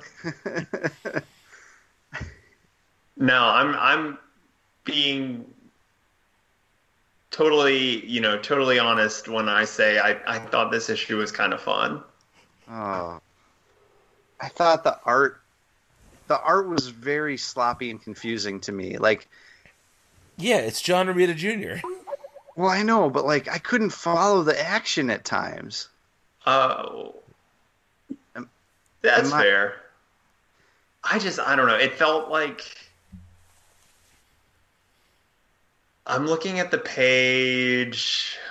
It's page 8 in our PDF. I'm looking at the same one. Okay. And it's just pages like that it's just so manic and fun and goofy. Like that middle page with the robots. I mean, the middle panel with the 3 robot nut faces. I was just gonna send that to you guys. The 3 of them. Well, yeah. I already sent one. I know, but I was gonna circle all 3 of them. Yeah. Yeah, that's a good page. But then, like the following pages, like, okay, she rolls. She's laying on the ground. I think that all looks actually pretty good. I don't know. I just don't. Those are actually some. Oh, go ahead, Ryan. So far, to me, most of the New Age of Heroes stories have been just an example of Marvel style gone wrong. Of just, obviously they're trying to give the artist more control, which I am 100% on board with. But that doesn't mean that the scripting should suffer. And to me, this just seems like it's the most simplified version of this story. And, yeah, I'm not a fan. Look at pages 15 and 16 in our PDF. It's like that where she's driving the tank. The tank, yeah. Mm-hmm. I think those are, like, that's trying to go for that, like, widescreen, you know, maybe Brian Hitch, or name any of them that you want, you know, any of these similar artists. But it's just not doing the same. And I don't even like. It's like I don't very even like simple. It is, yeah. But yeah, I agree. I mean, like the backgrounds are very non-existent, really. Right. Yeah, there's no sense of place. There's a couple big explosions, but you don't get any sense. And it's also so like heavily digitized, I guess. It kind of looks like it kind of almost looks like a weird like Windows 98 screensaver.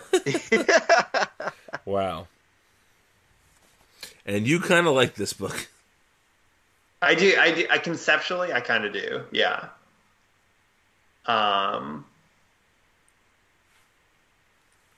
Like in terms of just like a fun-ish spy book that ties in like Leviathan things and I think Silencer's powers are kind of cool.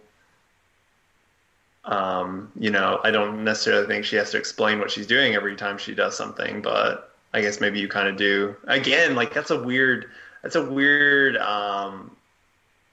you know, fault for such an artist-driven book. Mm-hmm.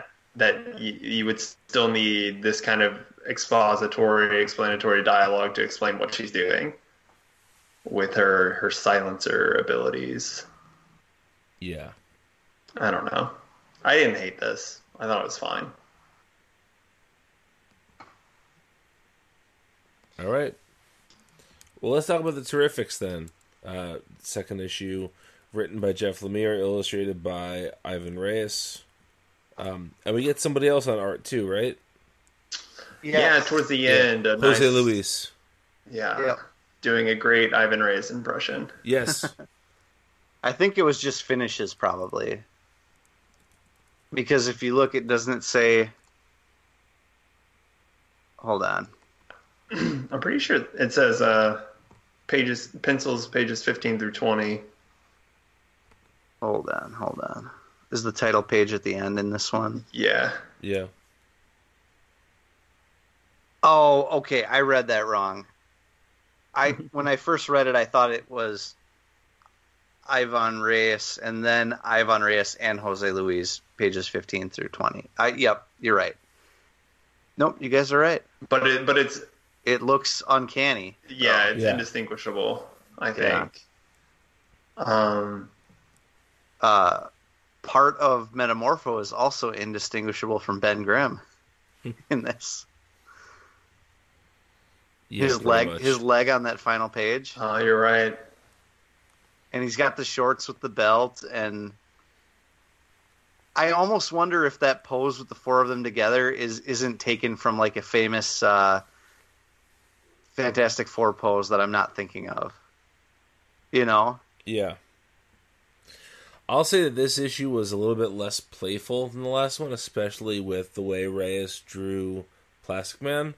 Mm-hmm. He still does a much better Plastic Man than I thought he would be doing, but last issue he really blew me away with it. And this issue he was alright, but he wasn't quite as expressive. Mm. Yeah. Yeah, this issue was also I think a little bit more decompressed. Maybe. I mean, a lot still happens, but it didn't feel like... It felt like a light issue. Yeah, agreed. Especially because, like, last issue ended with the Tom Strong cliffhanger, and that didn't go anywhere this issue. Mm-hmm. Like, they reference it again, but they don't do anything with it, you know? Yeah. That's true. Now, isn't that supposed to kind of be the second arc, though, where that really... kicks into gear, or am I wrong about that? I thought it was the first arc. Oh, okay. Well, this is part 2 of 3. It is interesting how all of these seem to be doing like really short initial arcs to get the big name artists off of it. Yeah.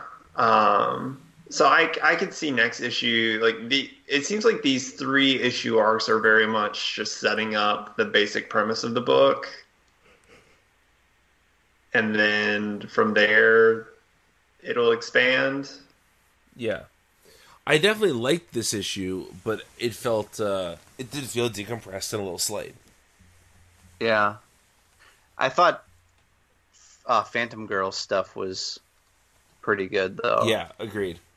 That she was stuck in the dark multiverse essentially for years and years and years, and just there was nothing. Like she says, there's nothing. I walked around and there was nothing. It's a really sad, very Jeff Lemire thing, and I thought that worked really well. Yeah, if you replace the dark multiverse with like Edmonton, Yeah, this is a very Jeff Lemire story. yeah, exactly. Same amount of nothing there too. Just kidding. I know nothing about it. All right, well, let's talk about Trinity number 20. Am I the only one who read this? Probably. No, I read it. And? It's bad. It's really bad. It's not as bad as it's been. Yes, it is. It's every bit as bad. They're the most ridiculous shit is when the Trinity is hiding in the bushes and they're like heads are popping out of the bushes. They look fucking absurd at the end. Oh, I know. When they're like planning their end, they look ridiculous. This is silly.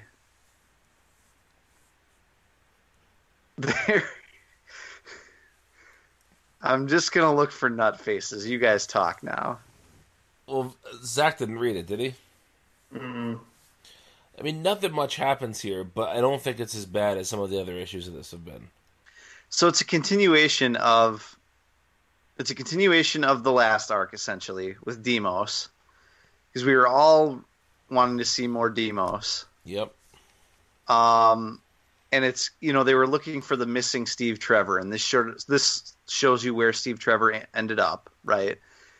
He gets put in some weird metallic containment suit or something. By the way, what's with... Maybe he's always done this, but it really doesn't suit the books that he's doing it on now. What's with James Robinson starting every comic with like here, prologue, the past. So like the past is prologue. In the previous arc, we had to start the comic in the future before going back and showing you how the Trinity got in this interview room, right? In Wonder Woman, he starts the first page of this week's Wonder Woman is either the past or the future. It's unrelated to the very next page of the comic as far as chronology is concerned. Like, what is he doing? Can't he just tell a straightforward story, or does every comic have to have fucked up Pulp Fiction chronology? I don't know. I don't know what happened to my boy Jimmy.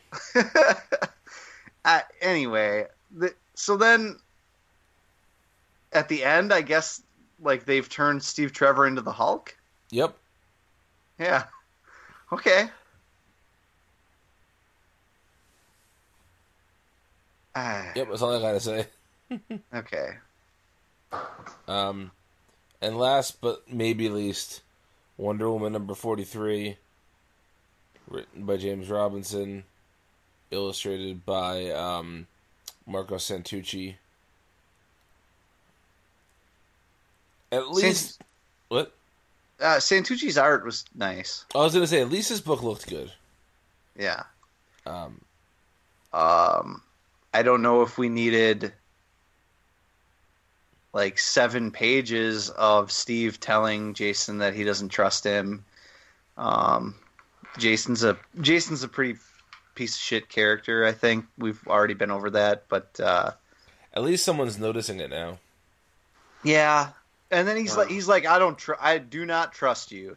And then 3 pages later, he's like, I need somebody here I can trust. That's why you're gonna.